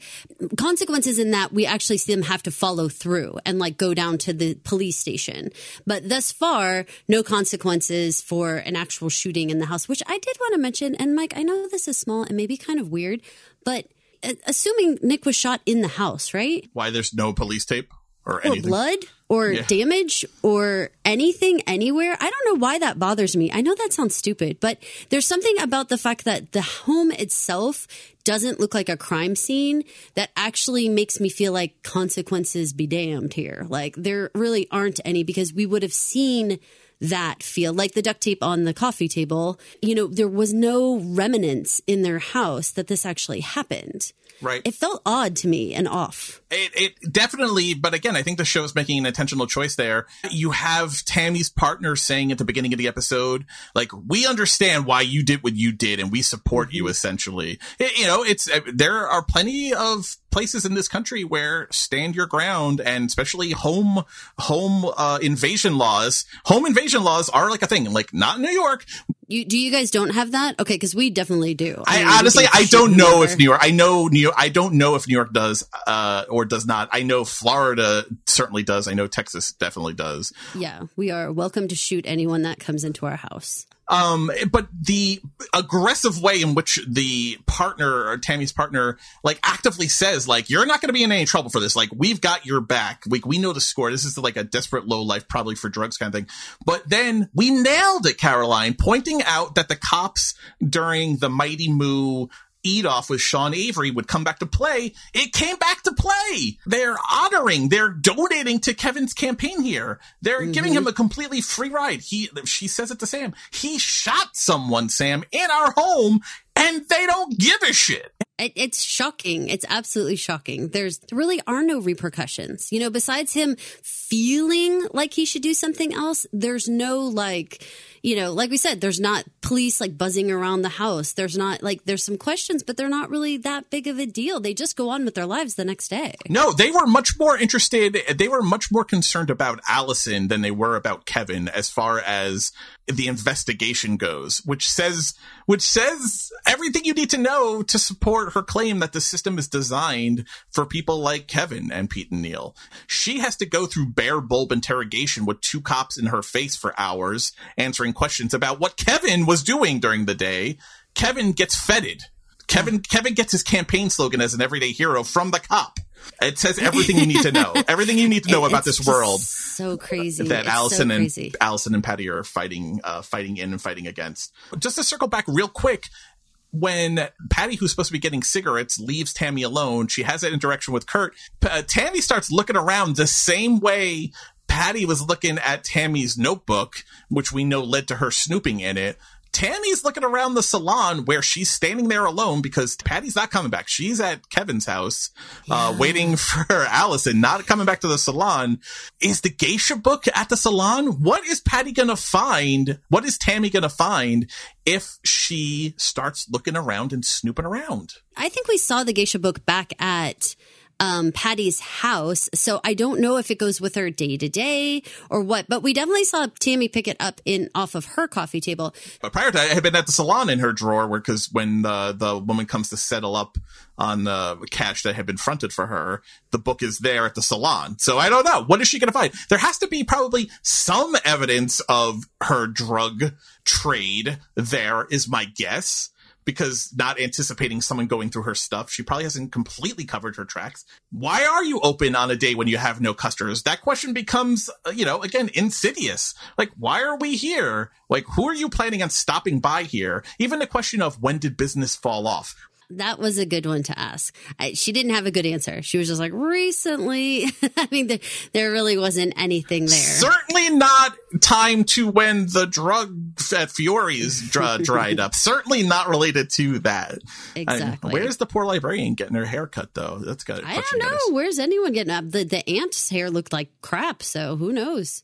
No one's caring about hair these days. No one's caring about the hair. And I mean, where are they buying their product? if they're not going to Patty's salon? That's what I want to know. They're just not. They're letting it all go. We have a couple of great interviews coming up here. We've talked for a long time, but now we're going to ask you to stick around a little bit longer. We have a great interview with Eric Peterson, who plays Kevin McRoberts, and we have a great interview with Brian Howe, who plays Pete McRoberts. So stick around for those now, and then we're going to come back, and we are going to wrap up this season finale episode.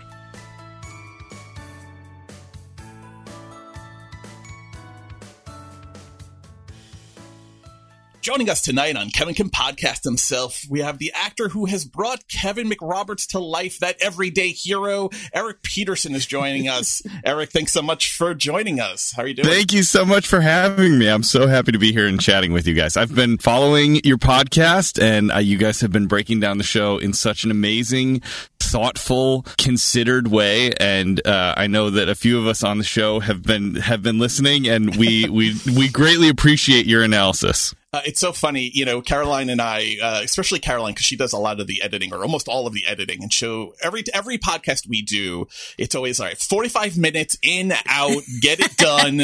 I say, Mike, don't you dare talk longer than 45 minutes. And the first 4 episodes of the show or so, we were able to do that, 45, 50 minutes. Then it got to 5 and 6. Yeah. And, Caroline, we may need about 90 minutes to talk about this one. I think episode 7 was a full 2 hours. And I was like, oh, Mike, I'm shaking on this edit. So much to talk about, though. And there is so much to talk about. And we're at the end of the season. This is part of our episode 8 coverage. But if we can take a second, I want to jump in the Wayback Machine. How did you get cast for this show? Did you have any idea what it was going to look like? Did you think you were auditioning for a sitcom? Like, what was that whole process like for you? So basically, I guess it was technically the pilot season of 2020. So this was like January 2020. I got the script from my agents and managers, pretty much like any other script that I would get from them. It was pilot season, so they were starting to come in. And they were like, here's this new show. It's called Kevin Can F Himself, and it's to play Kevin. And I was like, all right, that sounds awesome. The title is pretty intense. Let's see what this is about. And then I read the script, and I was like, wow, this is such a smart, brilliant idea that I'm amazed that no one has thought about before. And I feel like even in the original pilot script, you could see those transitions and you could sort of feel what they were going to be. It wasn't, I will say the first time that we actually saw it, it hit me even harder and in a better way. But I could tell sort of what the general idea of the show was. So I went in for a first sort of meeting audition with Val and Craig, and Lynn Shelton was still with us at that point. And so she was there, and the casting director, Felicia Fasano. And before I even did any of the scenes, we just started talking about it. And one of the first questions that I had with Val was, are we making a show? And I don't know if I said, assuming that I was already on it. I was like, are we making a show that is like really poking fun and parodying sitcoms? And she stopped me right there. She was like, no. I love sitcoms. I love multicam sitcoms. What we're trying to do is like really take the air out of them, but we're not trying to like destroy them or really do like a tongue-in-cheek reference of them. So for me, that was exciting because I do have a lot of multicam experience, and it is an art form that I truly love. And so I was like, I don't know that I wanted to be on a show that was going to be like really like sitcoms suck and let's make a terrible sitcom about, and right. That was not something that was interesting to me. But the idea of making like a really standalone sitcom that would be able to air on CBS right now and then see the other side of it seemed really exciting. And so we did a few auditions, and it went well. They seemed to be liking me, and I went to a point where I was testing for the show, and there were still some casting decisions to be made from the role of Allison.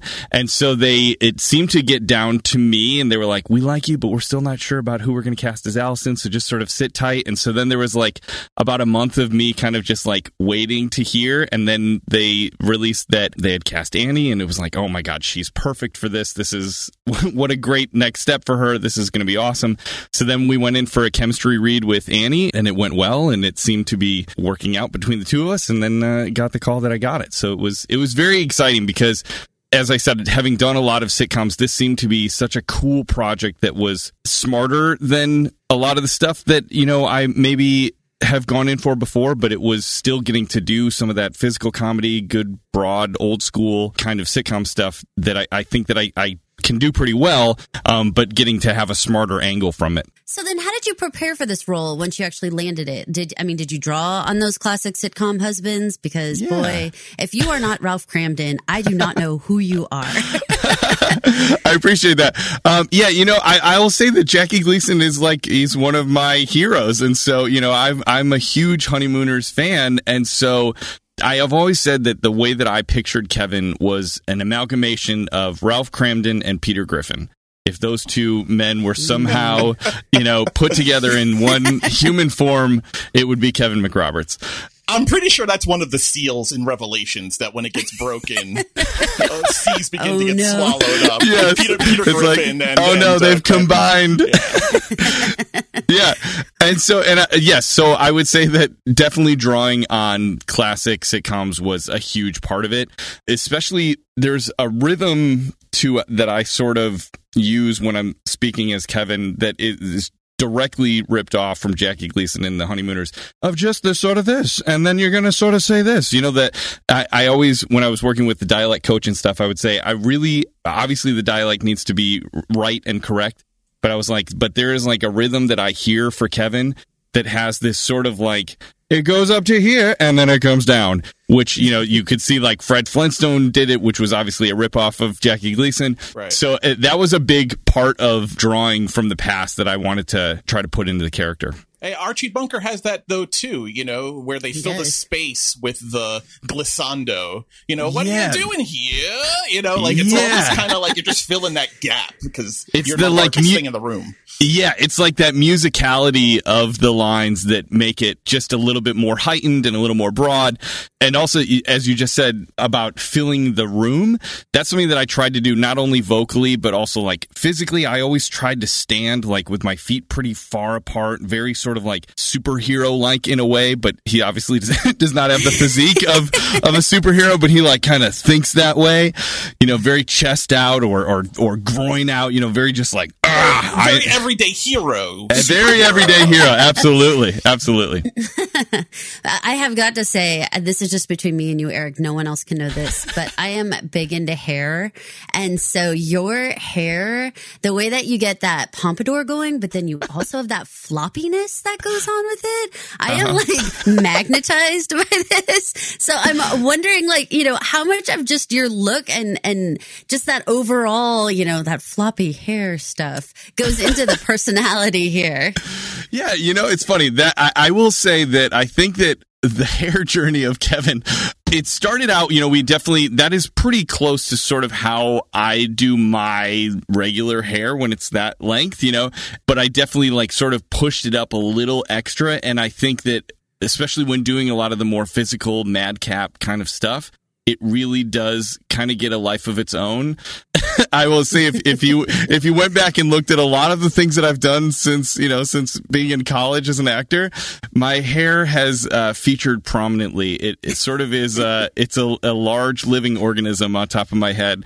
I will say this: I'm very happy to have all of my hair, and it really it adds something to everything I do. I think it should be in the credits. It's Eric Peterson and his hair. Eric's hair as Kevin's hair. Yes. That's good. If we have time at the end, we're going to be doing some School of Rock nostalgia talk. Sure. So we can get back to your hair there too, and manic energy. You mentioned the dialect coach, and we've seen a bunch of interviews, especially with Allison and Mary, about accent and picking up the accent. What kind of challenge was that for you? Is it something that you felt that you really nailed? Have you had a lot of flack for it or encouragement? Because people from Boston are very particular about their accents. They are very particular about it. I've always said that going in, the one worry that I had with the accent, I was like, I want it to be great. But the main thing I don't want to have happen is I don't want to end up on a YouTube supercut of bad Boston accents. Because when I was learning the Boston accent, I found plenty of those on YouTube. So I will say I feel pretty proud of how I did my Boston accent. And I feel like I've had feedback from a lot of friends who are native to the area, and they've said very good things. So that's was encouraging to me. I loved doing that accent. I love doing accents in general, Boston was not one that I had any experience with. I had never used it or had to use it in anything, but it was really fun. And one of the things that I think helped was Charlotte, who was our dialect coach, was awesome and was on set every day. But I also, while we were filming in a little town called Randolph, Massachusetts, which is like just about like 20 minutes south of Boston proper.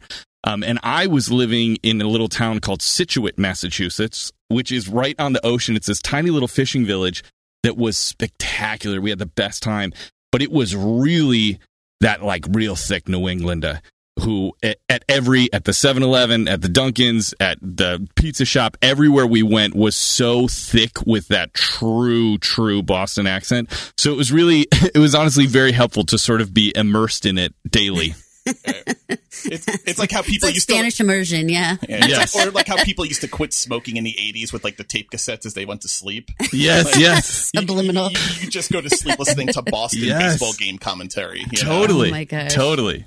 That's too funny. Well, Eric, we manage a Facebook group called Kevin Can F Himself Fans, and we have a question from Karen from there. She said, you do such a brilliant job of portraying Kevin. What do you do to get into such an animated and cluelessly unlikable character? I know, like, okay, Karen. No, Karen, I appreciate that. That's fair. I say to get into character, it really is just the writing is really great. And once you have good momentum as a character, like Kevin always has a place that he's trying to get to, like there's always some scheme that he has to like get this, or he has to make the chili, or he has to, win the election. So he has very strong goals and objectives. And so as an actor, it makes it very easy to sort of play with momentum and movement and energy towards something. So I think finding, like getting into character is really all in the writing. So, and in regards to him being clueless, I think that's a big part of who he is that like he has such blind enthusiasm and confidence in his own thoughts and objectives and what he's trying to do and say, but he has no basis to have that confidence, but he's sort of unaware of that. So, and I think that, this is in no way being self-deprecating. I know what my face looks like, and it gives off a pretty like clueless look. And that's something that I figured out pretty early in my career, that I could play a pretty dumb, clueless guy pretty well without doing too much. I don't think that in life I am a dumb, clueless guy, but my face is able to sort of give off that vibe pretty easily. So that's my answer. You know what? I would have to say that, I know you've listened to the podcast, and at the beginning when we were first describing you, I was like, I don't want to say anything about Eric's face because he's a real human. And I don't want to like talk about Kevin's face as if Eric's not a real man in the world. And so I was trying to be like, but here's the thing about that. I'm glad that we talked about it in that way, because when we come upon episode 7 and you get serious when there is the intruder, your face changes completely and you don't have that look on it anymore. And I'm like, wait. So Eric, as a human, is completely capable of looking like a guy I would trust and want to be protected by. So you are doing a fantastic job with Kevin, because you sold it. I was like, that might be Eric's face. I'm not sure. You know what? That's I would say that is true. The look that I have in the bedroom scene when, saying, I'm going to protect the family. That's my normal look. And then once I'm Kevin, I just sort of relax all of the muscles below my cheeks. And so everything just sort of hangs, and it just makes kind of like a happy stroke. Yes, exactly. Exactly that. Yeah. There is a lot of focus. I'm glad that we brought up episode 7 and the end there, because there's been a lot of focus about Allison and Patty and their journey over the course of the season, coming together in their own personal arc.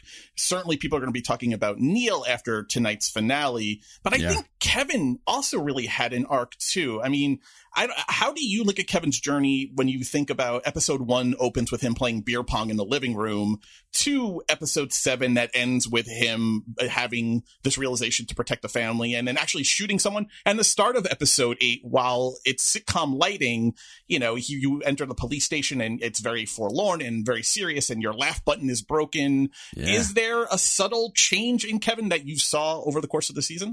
Yeah, what I tried to do was one of the, and I know you guys are aware of this, one of the main like tropes of a sitcom in general is that characters don't change. And that's why they're comfortable and familiar, and that's why we like them. You know, we always know how Kramer is going to react. Even though we don't know what situation he'll be in, we always know he's going to have that Kramer energy, right? And so I did want that to be true about Kevin. So it was sort of important for me that he'd not change too much. But in light of what our show is actually doing, and it is breaking form and it's breaking classic ideas of how things should look and be, is I've tried to put little moments throughout the show of like his losing a grip on that control. You know, I always think of him as having sort of a death grip on the status quo, right? He wants nothing to change for himself, for the world, but mainly for himself. And so I think I wanted him to not change too much, but there definitely are moments that you can see that he's like, why is Allison talking back to me? Or not like just going right along with what I suggested from the get, you know? And so I think that Kevin is changing slightly, not much, but slightly. He is having a little realization that things around him are changing and that he may have to sort of roll with that, but it's not anything close to obviously the realization and the changes that are happening for Allison and Mary Hollis's character.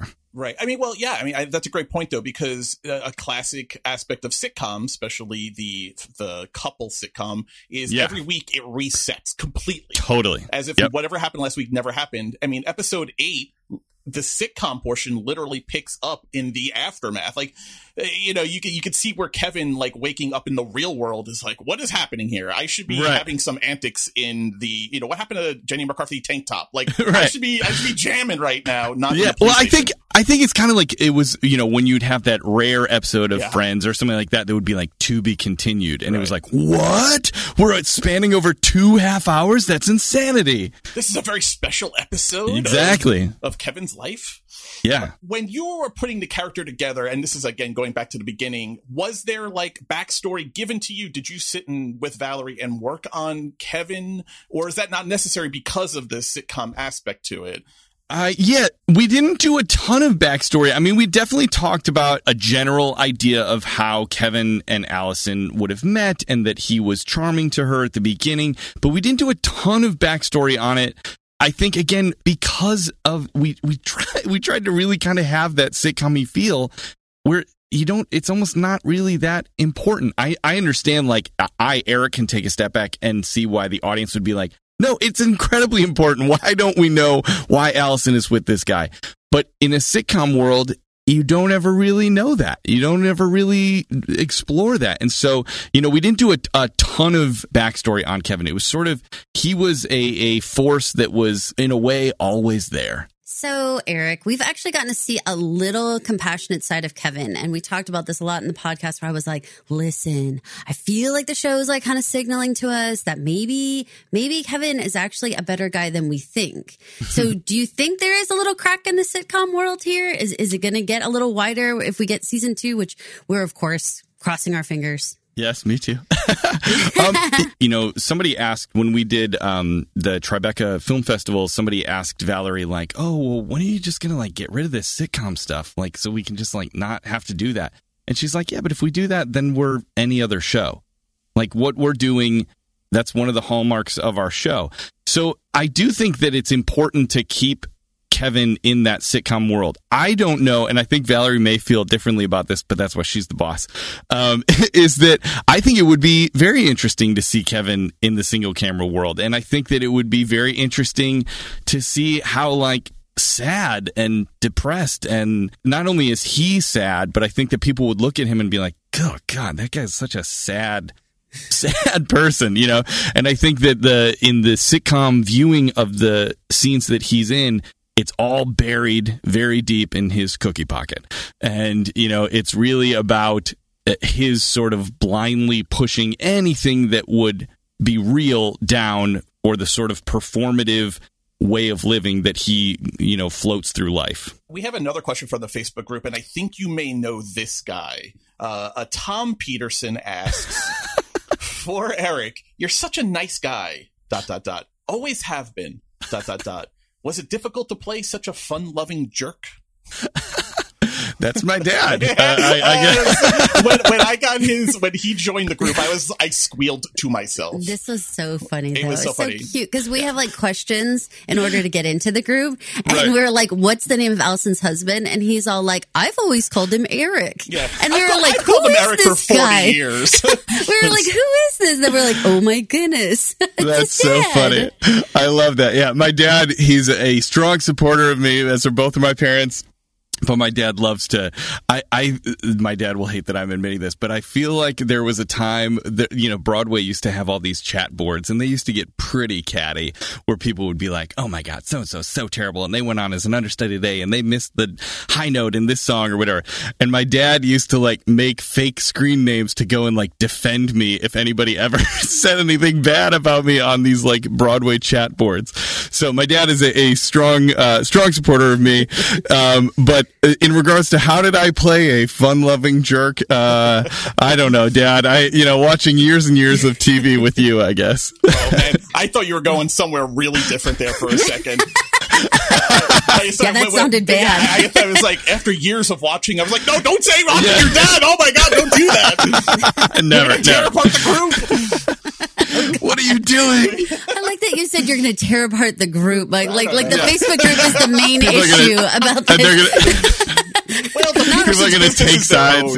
Yeah. Right. Thanksgiving dinner might be uncomfortable now. Whose house do I go to for Christmas now? I'm like, I then joined the group and I'm like, guys, I've been kicked out of my home. I need somewhere to go for Thanksgiving. Please take me in. Oh my gosh. Well, to piggyback on your dad's question, 8 years ago, Anna Gunn, who played Skylar White on Breaking Bad, had to go to the New York Times and write an op-ed piece about how people dislike her character so much, but it was turning into personal attacks on her as a person. So are you worried about that at all? Is this going to cling to you as you go into the real world? That is a great question. And to get real right now, I do worry a little bit about that because it is funny, when you read how people respond to the show, there is a lot of people who are like, oh my God, I fucking hate this guy. When can we kill him? He's the worst. Get him fucking out of there. I want to jam a knife in my eyes when I see him on screen. Like that stuff. I get that it is coming from the way that the character is portrayed and stuff. But, I'd be lying if I didn't say there was a small part of me that sometimes I'm like, oh, gosh. Oh, or people are like, how would she marry this fat slob of a human? It can get a little like, okay, I know I'm playing a character, but so I don't think I'm at the point of writing an op-ed to the New York Times yet, but yeah, I do worry sometimes a little bit that people won't be able to separate that, like, this is a character that I'm playing and I'm, highlighting every possible bad behavior and bad look that I can give to sort of serve the story. But I suppose I whenever I start to feel that way, I try to think, I have a decent long career body of work, and people will think what they're going to think. If people are watching the show and they're aware of me as a person, hopefully I would get another chance to show them another side of me that they could see that was a character that I was playing as opposed to my actual self. So I don't know. I really am wondering about the sitcom portion for you guys, because I know that we've seen clips from ATX of Mary Hollis and Annie talking about the sitcom portion. But what kind of challenge was it for you and Alex and Brian, especially given the larger scope of the show where, we're trying to listen to that sitcom part, but we're also not, taking it like a sitcom exactly? Sure. How do you kind of handle that? Well, I think that we really did try to truly just make a good sitcom. One of the things that I liked is that the joke, to me, I felt, and having done, a fair amount of multicam work, that it felt pretty right on. The jokes weren't self-aware. They were jokes that would be on a sitcom. And so I think the challenge for us was, in a way, almost to not think about what was happening the week and a half when we weren't shooting the multicam and they were doing all the single camera stuff. I'd say one of the big challenges was that normally when you shoot a multicam, you have a full week of rehearsal because you're essentially doing a table read on a Monday, Tuesday, Wednesday, Thursday, you're doing rehearsals and maybe a little bit of pre-shooting on Thursday, and then you have tape night on Friday. But we would do an entire episode in 2 days. So all of the sitcom things were shot. Each episode was over 2 or 3 days. So we didn't necessarily have that week of sort of refining bits or trying, what if we did this? And so for me, having done stuff that was more of a classic schedule where you had a full week to kind of try to work out some stuff, it was in fast forward because you essentially the first time you were reading the scene, you were going to be filming it 10, 12 minutes later. So that you didn't have that full week of like trying out stuff that you normally would have. And the reason for it is because the multicam stuff really does feel like a play. I mean, you really have to have the rhythms together between all the actors because for it to be edited correctly, you need some of those wide shots where they're not just grabbing, you're one line here and you're one line here. They have to sort of be working together. So that I would say that was the biggest challenge was, in a way, not rushing it, but there was a lot less of the like working time for the sitcom parts. It's interesting. I'm so curious about the shooting schedule of it. We're getting the time sign here because I know you have another interview to get to. But as we're heading into now, the season's over. Are there, and we're waiting for season 2 news. Are there any projects coming up that people can be on the lookout for you about how you'll be spending your hiatus or your downtime that you want to promote or let us know about? Sure. So I also appear as a voice on a kids show called Madagascar, A Little Wild, where I play a pigeon named Anthony. It's if you have young kids, it's a great show for younger kids. It basically takes the Madagascar characters from those famous DreamWorks movies, but now those characters are young and they're kids in Central Park Zoo, and I'm sort of their like older buddy that shows them around New York, and I basically get to show them and say, hey kid, there's a fire truck on Fifth Avenue, you got to go check it out. And then we go have all these fun adventures. So you can see me on that, which is on Hulu and Peacock. And I also just did I don't know if this is out there yet, but I think I can say it. I did an episode of the upcoming Lakers project for HBO with John C. Reilly. Just shot an episode of that, which will be coming out I think maybe next year. So yeah, that's what I have coming up. Very cool. And people can follow you. You're on all the social medias. I know you're active on Instagram. Yes, indeed. At Eric Pete is my Instagram, or you can follow my fashion Instagram, which is at The Portly Gentleman. And that's all one word, The Portly Gentleman. Here's one way. We'll be following it, Eric. Don't you worry about it. I am the clothes that I had to wear on Kevin Can Fuck Himself it was hard for me to wear those clothes because they were all so unattractive and big and baggy and tracksuits and stuff. In life, I'm much more of a tailored. I like to wear suits whenever possible, not tracksuits, but actual suits. So I'm a big fashion fan, so you can follow all that stuff on the Portly Gentleman. The bespoke man is coming through here. That's right. Eric, if we get good news for season 2, we'd love to have you back on. We still have like a ton of questions. We'd love to pick your brain. So I would love to chat with you guys anytime. Thanks so much for your time. Guys, make sure you're checking out Eric everywhere, and make sure you're also catching up on season 1 of Kevin Can Fuck Himself, and make sure you're telling AMC you want season 2. Eric, thanks so much for joining us. Take care. Thanks, guys. It was great talking with you. Thanks. Guys, that was our interview with Eric Peterson. Thank you so much for coming on and being so generous with your time. It was a very busy interview day for him. Now coming up is our interview with Brian Howe, who plays Pete McRoberts, Kevin's dad.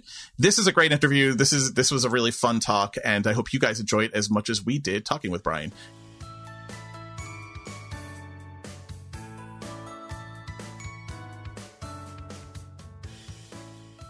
Joining us tonight on Kevin Can Podcast himself, Peter McRoberts himself, Brian Howe is here.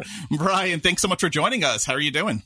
I could not be happier to be here. I've been really enjoying listening to your guys, take and analysis and theories about the show. It's really been a lot of fun. I think in a show that is so much about the accents, I think it's funny that we were brought together by me having a slightly impenetrable New York accent sometimes, and a bad interpretation of a phrase. He's a classic. Hey, it's that guy. Hey, it's that guy. Yes. Yes. And Mike, it says so much more about me, about what I heard than it is about what you said. And the thing is, it kind of just like glided by, and I just thought, did he just say hideous fat guy? Is that what like, I know I am a little overweight. That's true. And then of course I start the whole monologue in my head. You know? Well, you don't know how much, like, we had to do so much therapy with each other. I was like, Mike, that just doesn't sound like something we would say. I don't use the word hideous. And then he's like, but we would never call anyone fat. And I'm like, I never would. And like, we were having all this, like, self-analyzing moments. No, of course. And that's why I'm saying it speaks volumes about me. And nothing. So we're going to let that go. And we have a budding friendship now, and it's wonderful. And Day in the Park is in the future, I think. I love that. When we're throwing back beers one day together, we'll tell the people gathered about it, and it will be funny. So. Exactly. We are here tonight at the end of this 8-episode ride, but I want to go back and talk about how you came about playing Pete. Like, what was the casting process like? Was this a normal audition for you? Did you have any idea what the show was and how different it was from everything that's come before? My audition, I remember my final audition for the role of Pete. And I remember my agents and manager telling me the name of the show was, I was like, it's what? Kevin can fuck himself? I went, I'm in. I don't even know what it is, but I want to know what it is. I remember my last audition for the role of Pete was my last in-person audition for anything. Oh, wow. It was in February of last year, and it was at Felicia Fasano's office in downtown L.A. And it was in front of Felicia and Valerie Armstrong, our creator, and Craig DiGregorio, our showrunner. And it was with Eric Peterson and Alex Bonifer, who had been cast as Kevin and Neil. And we did the scene that we read was the one at Tricky Ricky's in the arcade. Oh, great episode. Great episode. Yes, and there was stuff that unfortunately got cut out. There were some really great exchanges that they had to cut for time. But it was a really fun scene to do. I decided right away that I could tell I was a big cheerleader of my sons and that I was tolerant of Neil, who really was obviously not the brightest bulb on the marquee. But he was also fiercely loyal to my son and like his best friend. And I had to love the kid for being my son's best friend. So I didn't love the fact that he was a dim bulb, but I decided, Kevin can do no wrong. Tellingly, and this was so young, we were so COVID young then, that at the time, all we were being told was there seems to be some kind of virus that came over from somewhere, and some people in, where was it, Seattle or somewhere, are sick. So you know what? Don't shake hands. And just wash your hands a lot when you go home. And lots of washing of the hand admonishing going on in the early days. There was a lot of washing of the hands, the 20 seconds, sing the alphabet, whatever, wash your hands. And that's it. There was no no masks, we were all just going on our merry way and just not shaking hands. And we were supposed to start shooting at the end of March 2020, and we don't have to go into why that didn't happen. I remember reading the initial script and not really being able to get, through no fault of the script, not being able to get a firm hold on Pete. And I understood why, because it's not the Pete show. Right.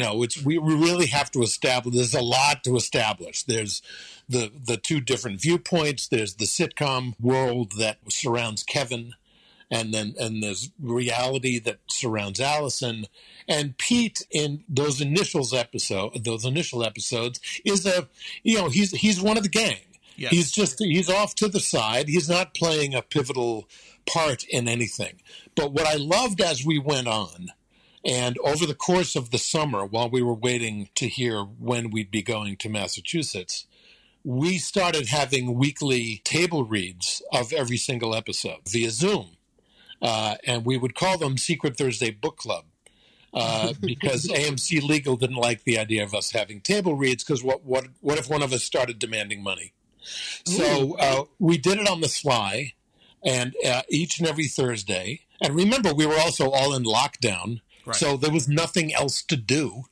Right. So every Thursday we'd all run to our computers at noon or 1 or whatever, and we would have our little meeting and we would read through that week's episode because Valerie and Craig, there were a bunch of scripts obviously in the bank since they had plenty of time to write.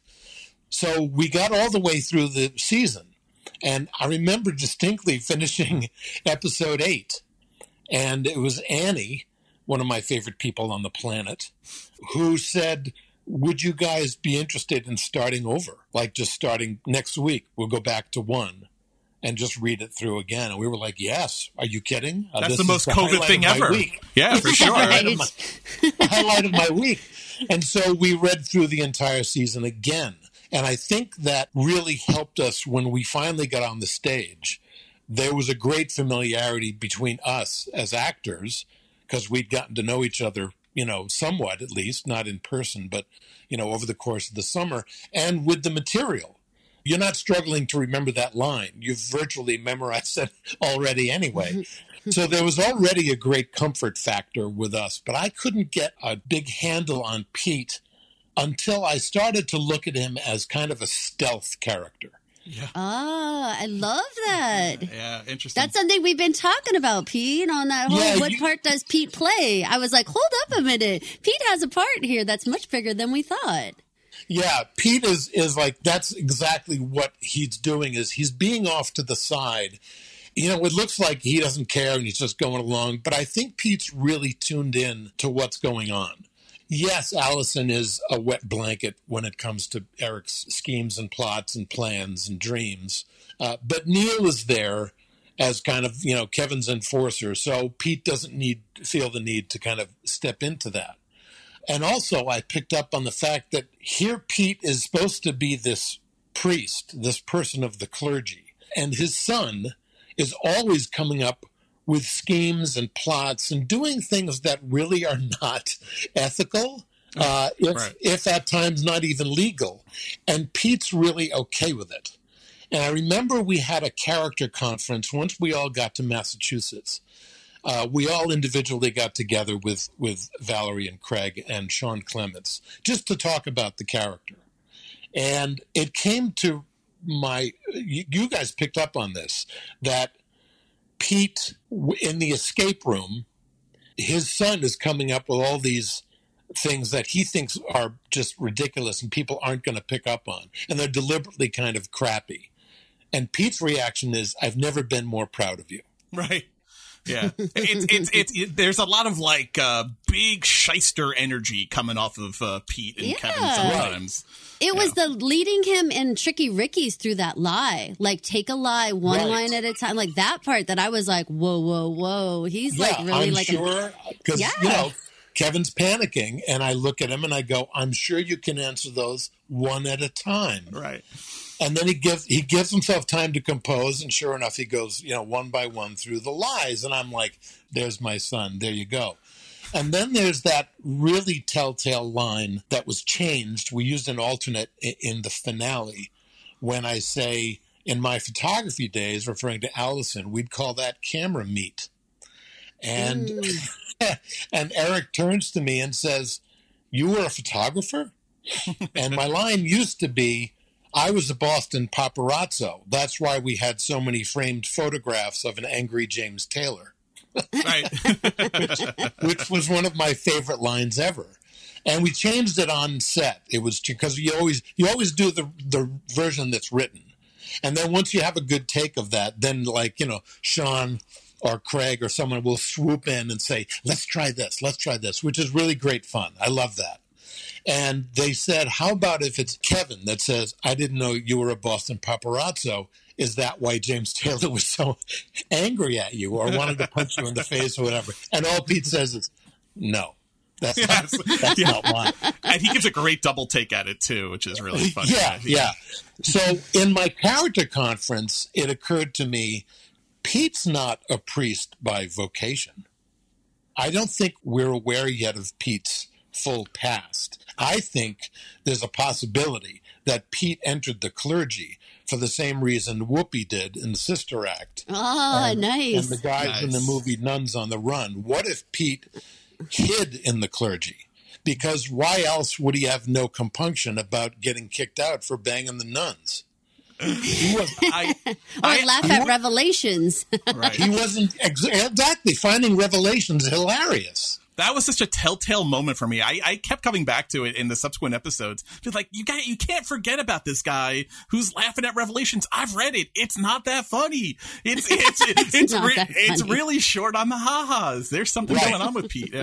Yeah, exactly. So I said to them, I would love it in future episodes if we could just occasionally just let something drop, like the photographer thing.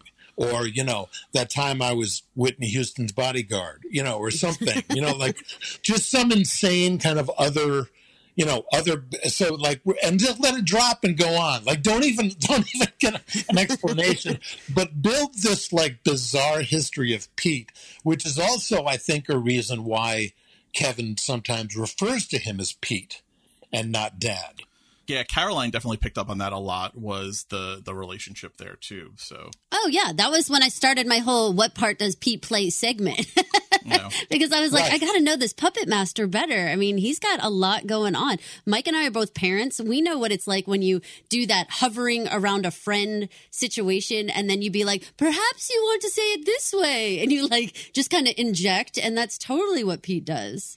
I actually want to play a clip here because it's part of this whole religious aspect, but I think it's also interesting as it relates to Pete and Kevin as a father-son duo. So let's listen to this real quick, and then I want to talk about it a little bit. When you have a kid, it becomes all about them, which means it's not about me, and that sucks. You were a blessing, Kevin. You never caused me a problem once. Well, thanks, but that's because you were drunk off the blood of Christ, Papa. So, I mean, as the season went on, we kept noticing that there were these lines between Kevin and Pete that seemed to hint not only at the religious aspect of it, but just an interesting childhood for Kevin that also maybe hints at how or why he became who he is today as a husband to Allison. How much backstory did you and Valerie and Sean and the other show's writers put together for Pete? How much revealed to you about what kind of father he is? Did you feel like you had a good sense of that by the time you got to the end of the season, if not at the beginning? I had a developing sense as we went because of that, because there was Dad, there was Pete, and there's Pop, like in that episode, in that clip you played, he calls me Pop. It established kind of a lack of intimacy, like an informality that told me probably hasn't been the greatest dad. He's probably been absent. He was a bit of a drinker and a rapscallion or a rogue or whatever. Is he around now because he has to be? Or is he around now because he chooses to be? We haven't seen Pete's place. Yeah, not clear where Pete sleeps at nighttime. He may just be in the chair. Well, we kept being like, does he live with them? I'm not exactly sure. No, I'm saying no, that he doesn't live there. Okay, definitively. But he's there a lot. And he's there so much that he has his own chair. Yes. Like that is like Pete's chair. But when he's not because Kevin had to have Allison buy him his own recliner. Sure, well, that's the cycle, right? There comes a point in your life where the wife buys the husband her reclining chair, and that's something Kevin learned from his dad, But it's interesting that when I'm not there, Kevin doesn't sit in my chair. No, I'm sure there was some Hot Dog does. Patty does. There was some discipline, I'm sure, learned about not sitting in Dad's chair as Kevin growing up. That's the old Archie Bunker thing too. Get out of my chair. Right. Totally. Well, speaking of which, like looking at some of the other, father figures that we've had in sitcoms past, where did you find your inspiration in Pete? Oh, gosh. I don't think he's like a lot of other dads, but I'm thinking like maybe the Peter Boyle character. Everybody Loves Raymond, sure. Everybody Loves Raymond. Or I drew inspiration from that and from, I think it's John Mahoney on Frasier. Yes. Yes, John Mahoney, yeah. Yeah, just a little bit crusty and that kind of thing. But, he's also very much a kid, Pete is. He's got that kind of element to him, that kind of, he loves the dreamer aspect of Kevin. So maybe there's a dash of Ralph Cramden in there, loving the dreams and schemes. But it was fun, because the scripts were just so different and so great. It was fun to I could pick and choose little qualities from these other sitcom dads, but I really had to kind of like, it's, build a bear. You really had to kind of come up with like, well, okay, what is Pete going to be? I remember having a conversation with Eric very early on, saying, I'm having trouble getting a grip on this guy. I'm not sure where to come from. I had gotten a network note after my audition that Craig and Valerie vigorously told me to ignore. What was it? Well, they wanted me to be crustier and more grizzled. That was it, more grizzled. Crustier and more grizzled. And I was like, I told them, I said, I don't know what to make of that. And they said, neither do we, forget it. Yeah, I don't think that works though, right? Because part of the reason Kevin gets away with all he does is because of his charisma. And again, that makes sense to me that would be something he kind of learned and from watching Pete, right. and so the way you play him, you see the father-son connection there. These, they smile easy, they joke easy, they cut you with like a stiletto, like between your ribs, and you don't necessarily realize it, and I think if you were more grizzled, it wouldn't work so well. No, it wouldn't. You have to believe that the apple didn't fall far from the tree. Right. And I had to go in that direction. That's what I said to Valerie and Craig, and they were like, bingo, like go with that. Trust your gut, we love what you're doing. Please, chase that more. So we had it was a great conversation, the character development thing. And because it was early on, I think they did go in and kind of tweak future episodes, because this was in early October of last year. We were all there. We'd all done our quarantine, and, we were all finally on the stages and starting to get to work. And we had this little meeting. So it was really productive. And I started going, that's when I started saying, the apple can't fall far from the tree. And I think I'm a great supporter of my son. I said, it's very telling that I'm this alleged clergy member, but I'm okay with his really being unethical and all this kind of thing. And they're like nodding and making notes and, That's really funny. So it was really, really beneficial that happened. I just like the fact that you're already setting up, and I'll help you with like the treatment for it, your own spinoff, like Pete on the Run, where you have to go join the clergy and bang some nuns and stuff. I think that's right. Fantastic. Yeah, and I think I have another theory that is especially pertinent to the last couple of episodes, in that I don't think Pete knows, in quotes, but I think he sits and watches and listens. I think Pete has an idea of what went down. I think that's a reason that in the diner during the campaign rally, he really lays in on Allison, calling her camera meat. When Kevin says, if I'm like JFK, that means I get to have a Marilyn, and I totally high-five him. And at the bar, when we're tossing down shots, and she comes in, and she tosses down a couple, I said, is this fun, Allison rearing her ugly head? I thought she drowned at that water park 8 years ago. And I'm really laying it on her. I think it's pointed. I think it's more than just Pete joining in on the let's shit on Allison. There's so many little moments of that too, where Pete can make those pointed comments in a way that Neil never does. Neil is always kind of like the sitcom-y sidekick, but every now and then, Pete can turn his eyes and narrow and like laser beam focus into those comments to Allison or to Kevin or about Neil without Neil even realizing it. It's a real skill he has. Yeah. At the end of the Grand Victorian, the three of us, me and Allison and Eric, Kevin are in the living room, and Kevin has got the big foam cowboy hat on. He's in his new recliner. He's just said, don't worry, you'll take it back and get the right one. And I'm in my chair and I'm doing a puzzle or, reading whatever. And she gets up and goes to her coat. Pete really shouldn't care.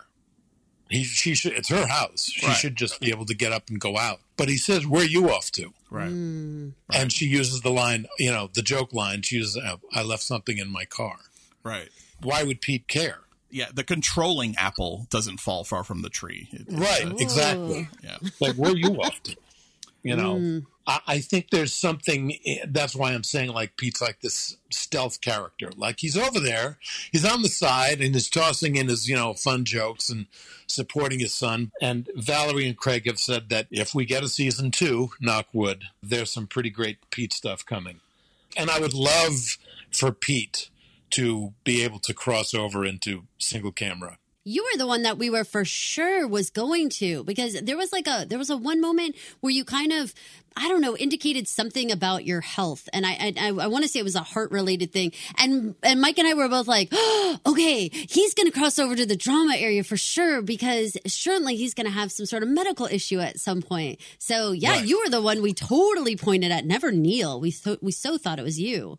I pictured, being in the kitchen and making a sandwich and, Allison comes in and it's all single camera. And what if we almost had like a decent, kind father-in-law, daughter conversation, and then like the next scene in multicam, I'm just completely throwing her under the bus again. Yeah. Just something really like F you.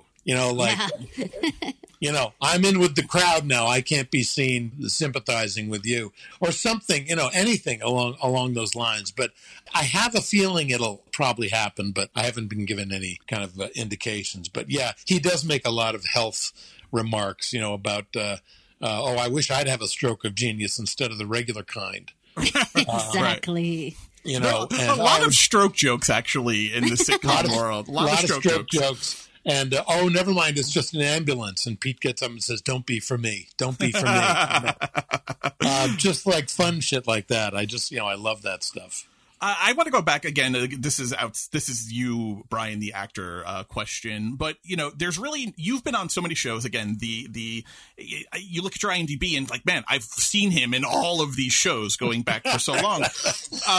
But there's really no show like Kevin Can Fuck Himself. Were there any particular challenges or differences in shooting this series than another show you've done? No, because I realized it would have been challenging had I, especially for Annie and for Mary, having to go back and forth between the two, because It's a very different energy and a very different approach. But since Pete so far lives solely in the sitcom world, there is the sitcom energy where you have to do it big. It's as big and brightly lit and colorful as anything else. The challenge is because the sitcom world affects the real world. The challenge is not playing that up too much. In other words, just play the scene as it is.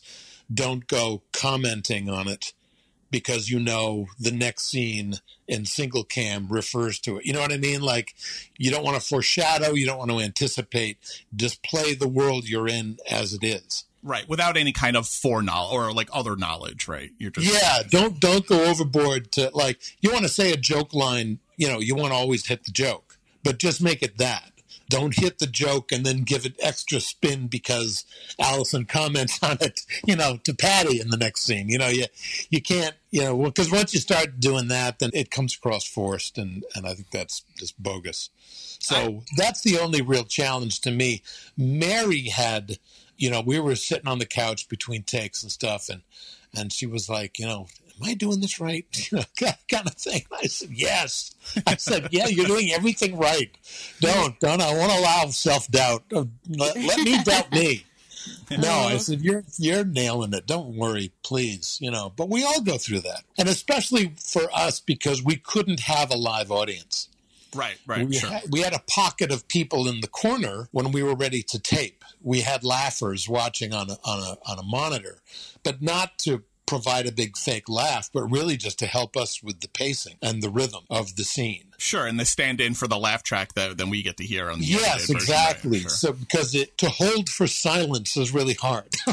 Yeah, especially when you're trying to be funny. That's like the hardest. Yeah, that's exactly it. And when you have that live audience there, then you get to employ your stage training and just hold for the laugh. And as it dies down, then you continue. But when there's no one there, it's hard. So I applaud production for giving us that pocket of people not far from stage who were going to watch and just laugh with the jokes and stuff. So that was a real help. It wasn't big and huge and vocal, though. It still wasn't the size and magnitude of a big studio audience. So that still was challenging. And we often had to do a line or a take or a piece of a scene over again because you got accustomed to just coming right in and you had to actually go, oh, no, wait, Kevin's line before me was funny, so I should give a beat. Right. I have to give a couple of beats because then my line's buried, and well, who wants that? Nobody. One thing we started focusing on a lot as we were doing the podcast was the title card and the laugh track that they would put over whatever the title card was that week. And in 7 of the 8 episodes, it resolves out to the high pitched buzzing noise that kind of came to stand for Allison losing her mind a little bit. In the last episode, they don't have that, and so it's the laugh track that resolves into silence and then just an awkward kind of like cough and really like an empty space. And I imagine that has to be a lot of what it's like without a studio audience there trying to be funny, just like this empty space of you hear someone sneeze backstage while you're waiting for laugh lines. Yeah. Oh my God. Yes. The equivalent of crickets. Right. Exactly. Yeah, right. The worst sound in comedy. Yeah. To say that line, is a punchline, and just nothing happens, and because Craig forgot to laugh. It's like when you're giving your speech and you have in your notes on the index card, hold for laughter, and you accidentally say hold for laughter. So yeah. Yeah, exactly right. Yes. Just process wise, because you've done guest starring roles, but you've also done lead roles here where you're going to be on the call sheet every day, or at least every day they're doing a sitcom block. Is there different preparation for you as an actor when you're a lead on a show and you're really part of the thing making it go versus coming in as a guest star? Do you approach that differently as an actor, or is it just the job is the job no matter how many lines I have that day? No, there's a definite advantage to being a part of the ongoing gang because, again, you've been able to establish a rhythm and a comfort with each other among us. We are so openly able to discuss a beat or a line or a thing or, do you want me to wait here while you do that thing? Whereas when you're the guest star, you're best served by just like learning your stuff and getting there on time and plugging in the best you can.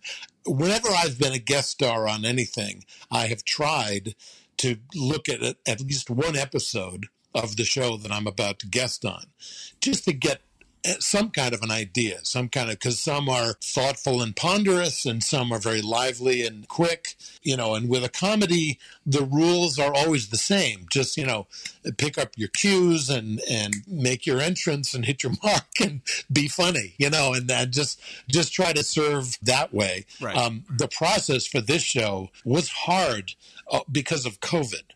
Right. We tended to do an hour episode would take like 10 days to make, but the sitcom stuff was done in like 2 days. Wow. So we would all come in, and that was the only time we ever all saw each other. So we all got together once, maybe every week and a half. Did you do block shooting for the sitcom portions? Like, did you shoot a couple of episodes worth of sitcom at once, or it was just the sitcom portion for that episode you did? We did that a couple of times, not every single time, but yeah, we did some block shooting. And that meant that, you'd come in, you'd see everybody, you'd mask up, you'd go to set, take off your mask, blah, blah, blah, and have your fun. And we would have such fun doing the sitcom stuff. And then your day is done and you'd go home and you'd be sitting in this apartment that you were in for 14 days. Right. Because they had to go off, even though you had to be tested 3 times a week, no matter where they were, you were still getting in the car and driving to either the stages or down to Brockton or wherever they were, because everyone had to get tested all the time. And that was a chance to kind of glimpse each other a little bit. But, we really had to, and we were really good with following all the rules. So in terms of that, the process was really challenging. I don't think, God willing, we would have to do it that way for season 2.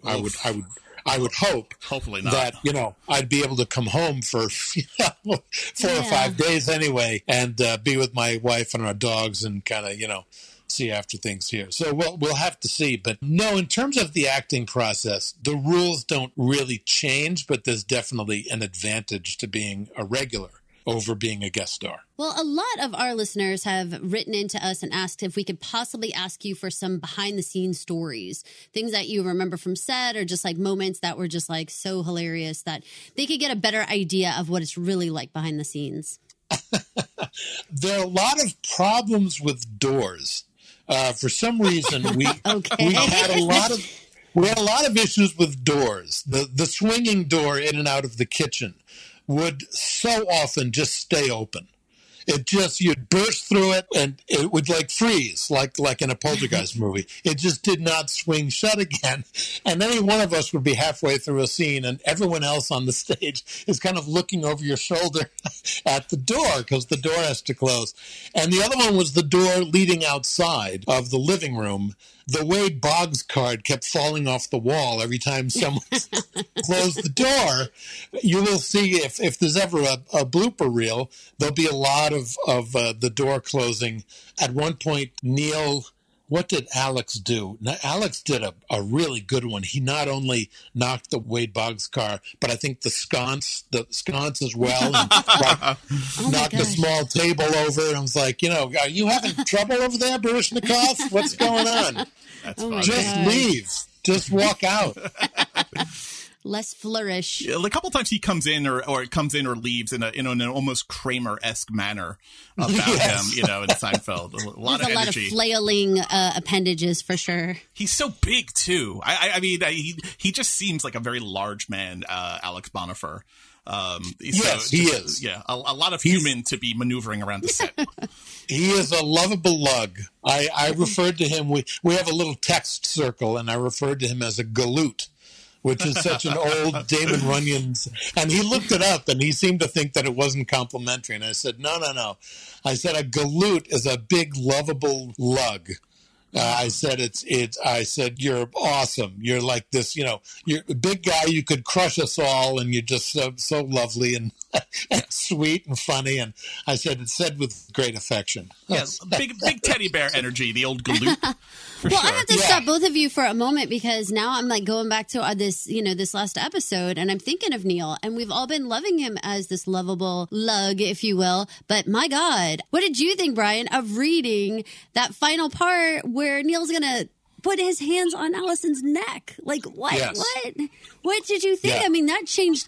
I said to Mike, we got to go back and rewatch this entire thing with completely different eyes now. Yes, I remember reading it, and just by myself and also, in one of the Zoom readings, I remember just everybody just getting really quiet. Like, this was like, whoa, like, what is happening?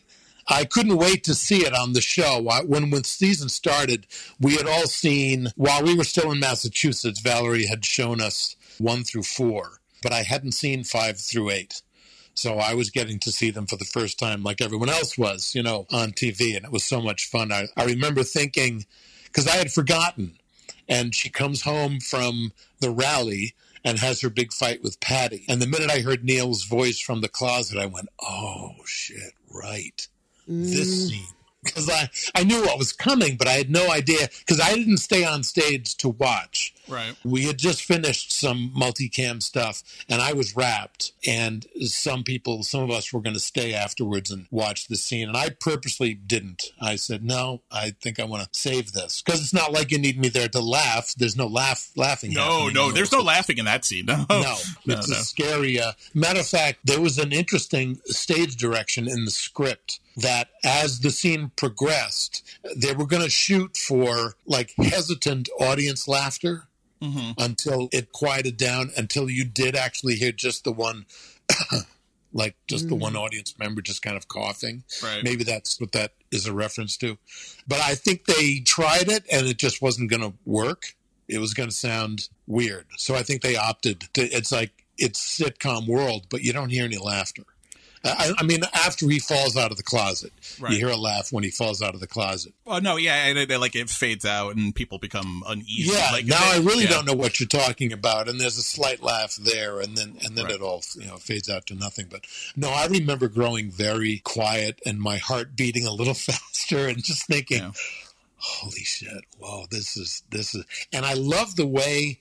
By the time we get into that last episode, there is very sudden and frequent switching between the two worlds. Yes. Whiplash.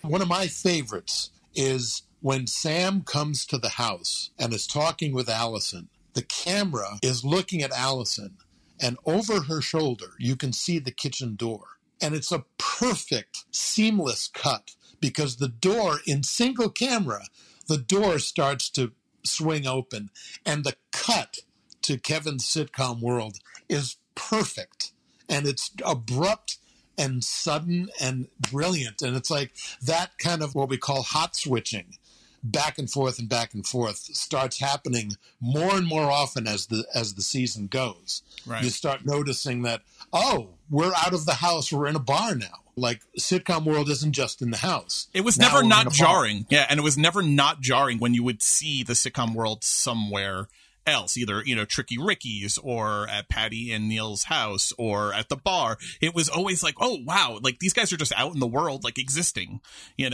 and yeah. It became where instead of Allison entering the room into sitcom world, Kevin would leave the room and the camera would stay with Allison and it would snap to single camera in the same second. And I loved that. I just loved that. Like the second he left the room, reality has to set in. And that starts happening a lot too. And I just love how they really started playing with the bouncing back and forth of between the two viewpoints, between the two worlds. I hate saying two worlds because it's really not two worlds, but right. The two perspectives, maybe. Yes, thank you. Word guy. Yeah, there's a feeling of the worlds begin to really bleed together. And I think that was always the effect as it hit me when we were coming through it. The Neil scene, you're a guy who probably grew up watching, sitcoms in the 70s, and I don't know how much you watched All in the Family. There was a whole vibe, and I texted this as soon as I finished watching it. I texted Caroline about this, that whole scene with Neil and the laugh track kind of falling away was very reminiscent of the episode where Edith Bunker gets attacked in the kitchen on like her birthday. Yes. The episode's Edith's 50th birthday, and the audience having some laugh track and then being very uneasy with what's happening because that was filmed in front of a live studio audience, and you're getting their live feeling of not knowing how to react now because it's still bright light, but it doesn't feel right. And it was very reminiscent of that, and both of them were so off-putting and very icky. It's the kind of scenes where you really feel like you have to take a shower after you watch it. It's so disturbing. In a way. Yeah. So great job the whole show, just putting it together, I think was pretty seamless.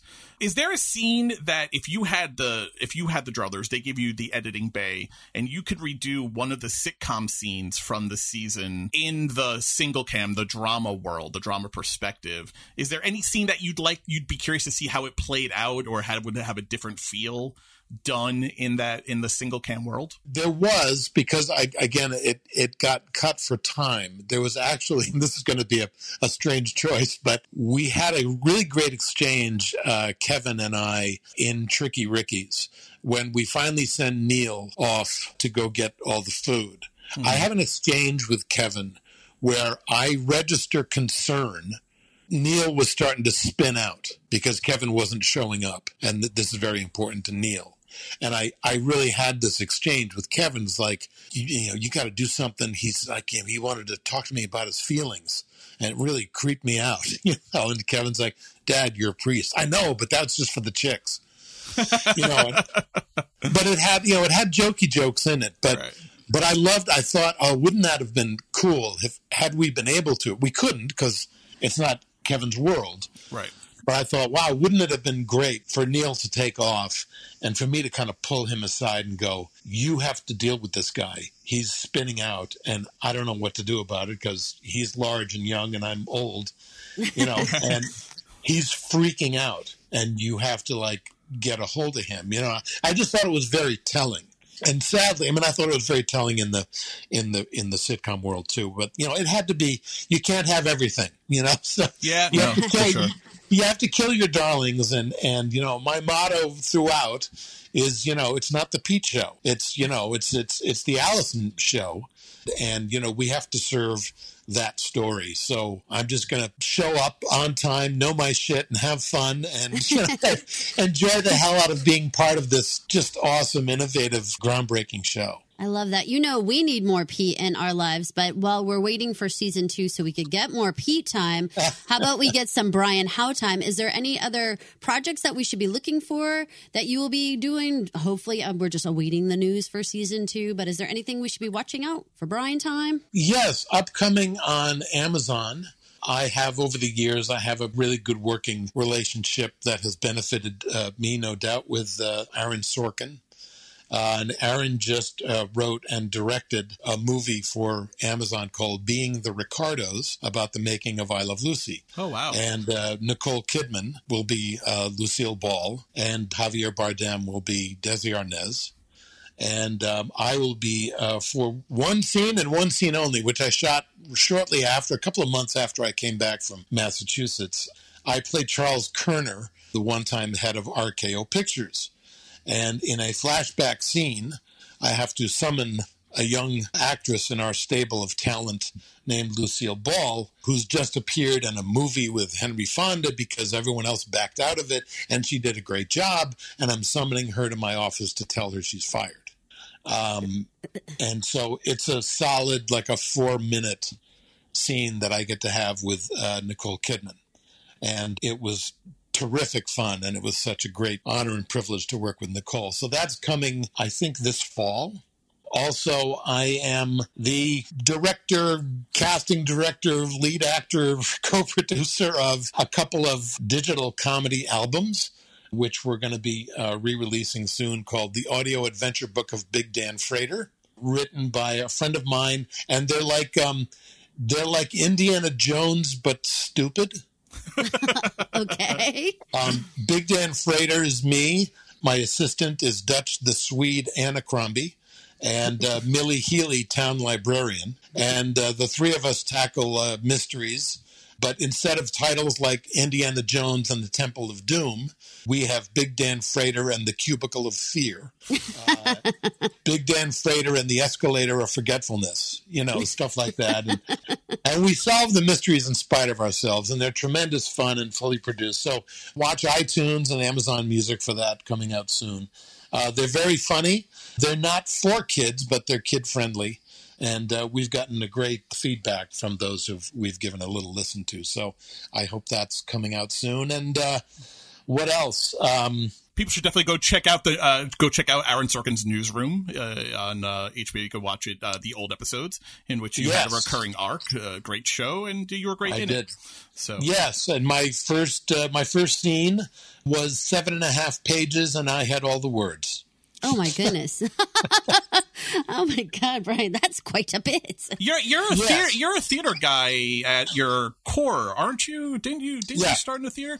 That's my background. Yeah. Is there an itch for you to get back as the world opens up? Do you find yourself thinking about going back there and hitting those roots again? Oh, I love the stage. That was my intro to Aaron. As a matter of fact, I did an Aaron Sorkin play instead of auditioning for pilot season in 2007 down in La Jolla, called The Farnsworth Invention, about the creation of TV. That's where I kind of got to know Aaron, because I had this great part. One of these great parts where you just get to just find your mark, stand there, and just say the words, and you're brilliant. It's like one of those. It's like a gift of a role. And he remembered me from that. I mean, he remembered me almost 10 years later. It was a phone call I got saying, Aaron's offering you this part on the Newsroom. I didn't even have to audition. It was likewise for Being the Ricardos. So I'm in a very lucky little circle where every so often Aaron Sorkin reaches out and says, hey, you want to do this? So I'm like, you're a classic, hey, it's schedule. That guy. There you go. Exactly. That's where we get our, it's that guy all the time. We totally recognize you. I have to ask you, Brian, I know that Pete likes to sit around and read the Bible in his free time, but Brian, I imagine, watches some TV. What are you watching this summer? My wife and I love us some foreign TV shows. So we've been watching from Britain a great show called Line of Duty. We've been watching another one called Unforgotten.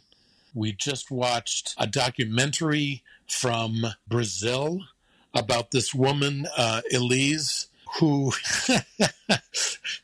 is, of course, kind of a folk hero down there because all she did was shoot and dismember her husband. That's kind of fun. Elise, I want to say like Montenegro or something. She's got a very lovely long last name that I'm just going to maul, so I won't say it. And that's what we do. We're all about foreign shows. There's a great show called Dark. That's all about weirdness and time portals and all this kind of stuff. It's very strange and old. Mike, we need to start saying that on different podcasts and be like, this one's all about weirdness. Yes. I love that, Brian. This one is just weirdness, Yeah. This is weird. I don't know how to describe it, but what's the next episode? Oh, and Money Heist. Of course, you guys must know Money Heist, which was originally called Casa de Papel. It's a Spanish show. It's 18 episodes, and it's all one heist. Have you seen this? I haven't seen it. I haven't either, no. It's on Netflix, right? It's on Netflix. Yeah, they keep telling me to watch it, and I haven't yet. They gave it a lame retitle called Money Heist, which is just dumb. It's just dumb. And if you're okay with subtitles, I would suggest leaving yourself. I would say start early, like 5 p.m., 6 p.m., and just like settle in. Bring in food. Make sure you're fed and nourished, and just like a trough. I'm telling you, it's relentlessly paced and it's brilliant. And it's called Money Heist. Brian, we may have to start an international TV review podcast with you. Yes. I mean, you are filling a gap for us that we are not covering properly. So. Oh my God! Another one called out of Britain called Bloodlands with the great James Nesbitt. A lot of these are also they're limited series. Like Bloodlands is a one-off, so it's like 6 episodes and you're done. It's like one whole story. Yeah, the Brits and the Israelis are great with 6-8 episode series and being done. They tell their story, they move on, and yes, Apple TV Plus has Tehran, which is a great show. Yes, great show made by the people who did Fauda, Fauda, which is on Netflix. Also fantastic, and people should definitely watch. Yes, see Fauda I've seen. Yes, worth the subtitles for sure. Right. Yeah, you have to be okay with the subtitles. But then we watched all of Game of Thrones with English subtitles, so I don't have any problem with that. The advantage is I knew what everyone was saying. I know everything. I understood all of Game of Thrones. Brian Howe also speaks Dothraki, which is fantastic. Yes, and Klingon, because I'm not enough of a nerd. He also refers to his wife as Khaleesi all the time. So, oh my goodness! A little glimpse into his private life. That's the only way she will have it. The only way. The only way. Man, we have to cut this off before it goes any further. So, where can people find you on social media? I know you're on Twitter and you're on Instagram. Where can people find you if they want to follow you, stalk you, interact with you? Not stalk you, but interact with you. That's it pretty much. I have a Facebook page, but I'm almost never there. And it's also, it's not a public page, and I have a list of people who are trying to friend me. I mean, I haven't been to Facebook in a while, so they're best off with the Twitter and the Instagram. Instagram, I'm on under protest. Instagram, I'm only on because of the show. I've got Mary Hollis and Eric Peterson. They can go on Instagram and they can post this crazy, it's got animation and titles and little wiggling objects, and I'm like, who are you people? It's like everyone works for Pixar. I'm lucky if I can find a photo of my dog and put it up. That's a good day for me on Instagram. That's So I'm probably most active on Twitter.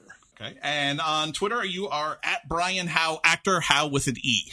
Actor Brian Howe with an E on the end. Yes. Yes. I think that's me. Yes, you're Brian Howe actor on Twitter, and you're actor Brian Howe on Instagram. Just to make it complicated, you switched it around on people and keep them on their toes. Exactly. Yes, because why make it easy to find me? You have to want it. Come on, now, play a little hard to get. The people who find you, you're showing a little shoulder, a little ankle, and you're and enticing people. That's right. So. Come on, sailor.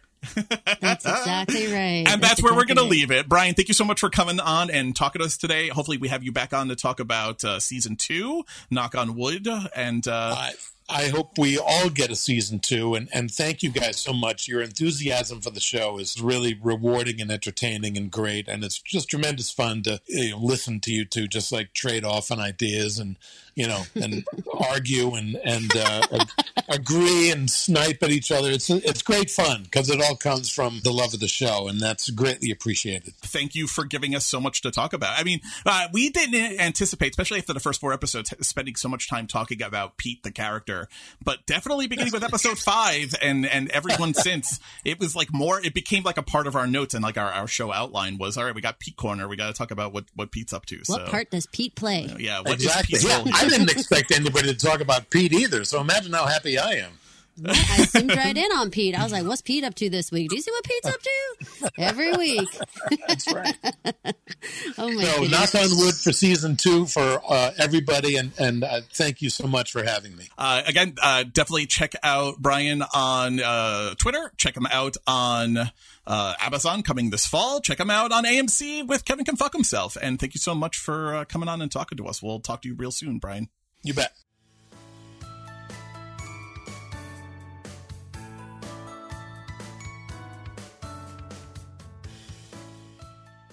Thank you to Brian Howe for coming on. You gave us so much time. You were wonderful to chat with.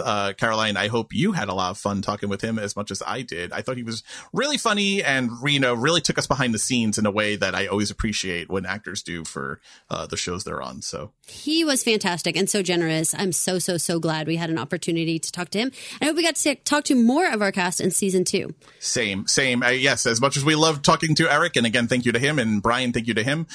We want to talk to Valerie. We want to talk to Annie. We want to talk to Mary and Alex. We want to talk to everyone. We're so lucky to have Josh on early in our season and be able to get us started with our cast and crew. Okay, Mike, season 2, do you have any predictions? Do you have any hopes? What do you want to see? Man, I don't know what I want. I know I have a couple of unresolved threads here. I've got 4 so far. I've got, what do they do about Neil? Nick is alive. That is going to come back. I have to think that's going to come back. Again, the Robin Lord Taylor of it all is going to come back. Kevin's council run. I think that's going to be interesting because, we didn't play the clip, and maybe we'll play it as we end the episode here. He's this everyday hero now. He is really sticking with this, it seems, this council run. At least for right now. And once you've entered an election and people have started donating money to you, that's actually not something you can just walk away from. Like his boss has donated money. The people at the diner presumably have made some kind of money donation to him. You can't just walk away from that. That's illegal, brother. That's campaign finance fraud. You can't just do that. So he's going to have to stick with that. So that's going to be a plot point to pick up. And then we have this imbalanced love story. We have Patty's feelings for Allison, Allison's feelings for Patty, and where do they go from here from the holding hands in the kitchen? Those are the 4 big unanswered threads that I'm cluing on as we go into season 2. I'm going to add on, Kurt's tipping off of Tammy's concerns. And so I think that she starts season 2, obviously asking a lot more questions and peeping around all over the place and where that's going to lead. I mean, we didn't even we were talking about cops letting, Kevin get away with murder. He shot an unregistered firearm. Even if it is justified to shoot someone who's breaking into your home, that gun doesn't belong to Kevin. There are federal handgun laws. You can't just find a gun in your backyard and use it. not okay. There have to be questions about that. Or will there be? Because Kevin used it, so maybe not. Maybe that's the idea. It just kind of gets swept under the rug. I mean, maybe that's actually, an unattended benefit of having a Kevin in your life is that sometimes you get away with shit when it gets washed through them like money laundering. I think it's exactly like that. This is Caroline. And this is Mike. Thank you guys for listening all season long to Kevin Can Podcast himself. Don't forget to rate, review, and subscribe. So when we have bonus episodes or season 2 content, or if you just want to go back and listen to our old episodes, you'll never miss a thing. You can get us at Apple Podcasts or wherever you listen to podcasts. And while you're there, if you could leave us a 5-star rating, that would be great because it would make you an everyday hero. Thanks for listening. Thank you for listening. This has been an original Pod Clubhouse production. Pod Clubhouse is a podcast network dedicated to encouraging collaboration among podcasters and friends to bring a fresh voice and diverse perspective on a wide array of content. Please visit and leave a comment for us at podclubhouse.com. Rate, review, and subscribe to our podcast feeds on Apple Podcasts. Follow us on Twitter, Instagram, and Facebook. You can find us at Pod Clubhouse. Our DMs are always open, and we'd love to hear from you. I know you think you're some everyday hero, but you're just a dick, Kevin.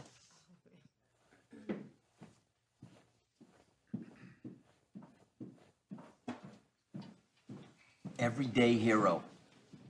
I like the sound of that. Kevin, that's your campaign slogan. Kevin McRoberts, everyday hero.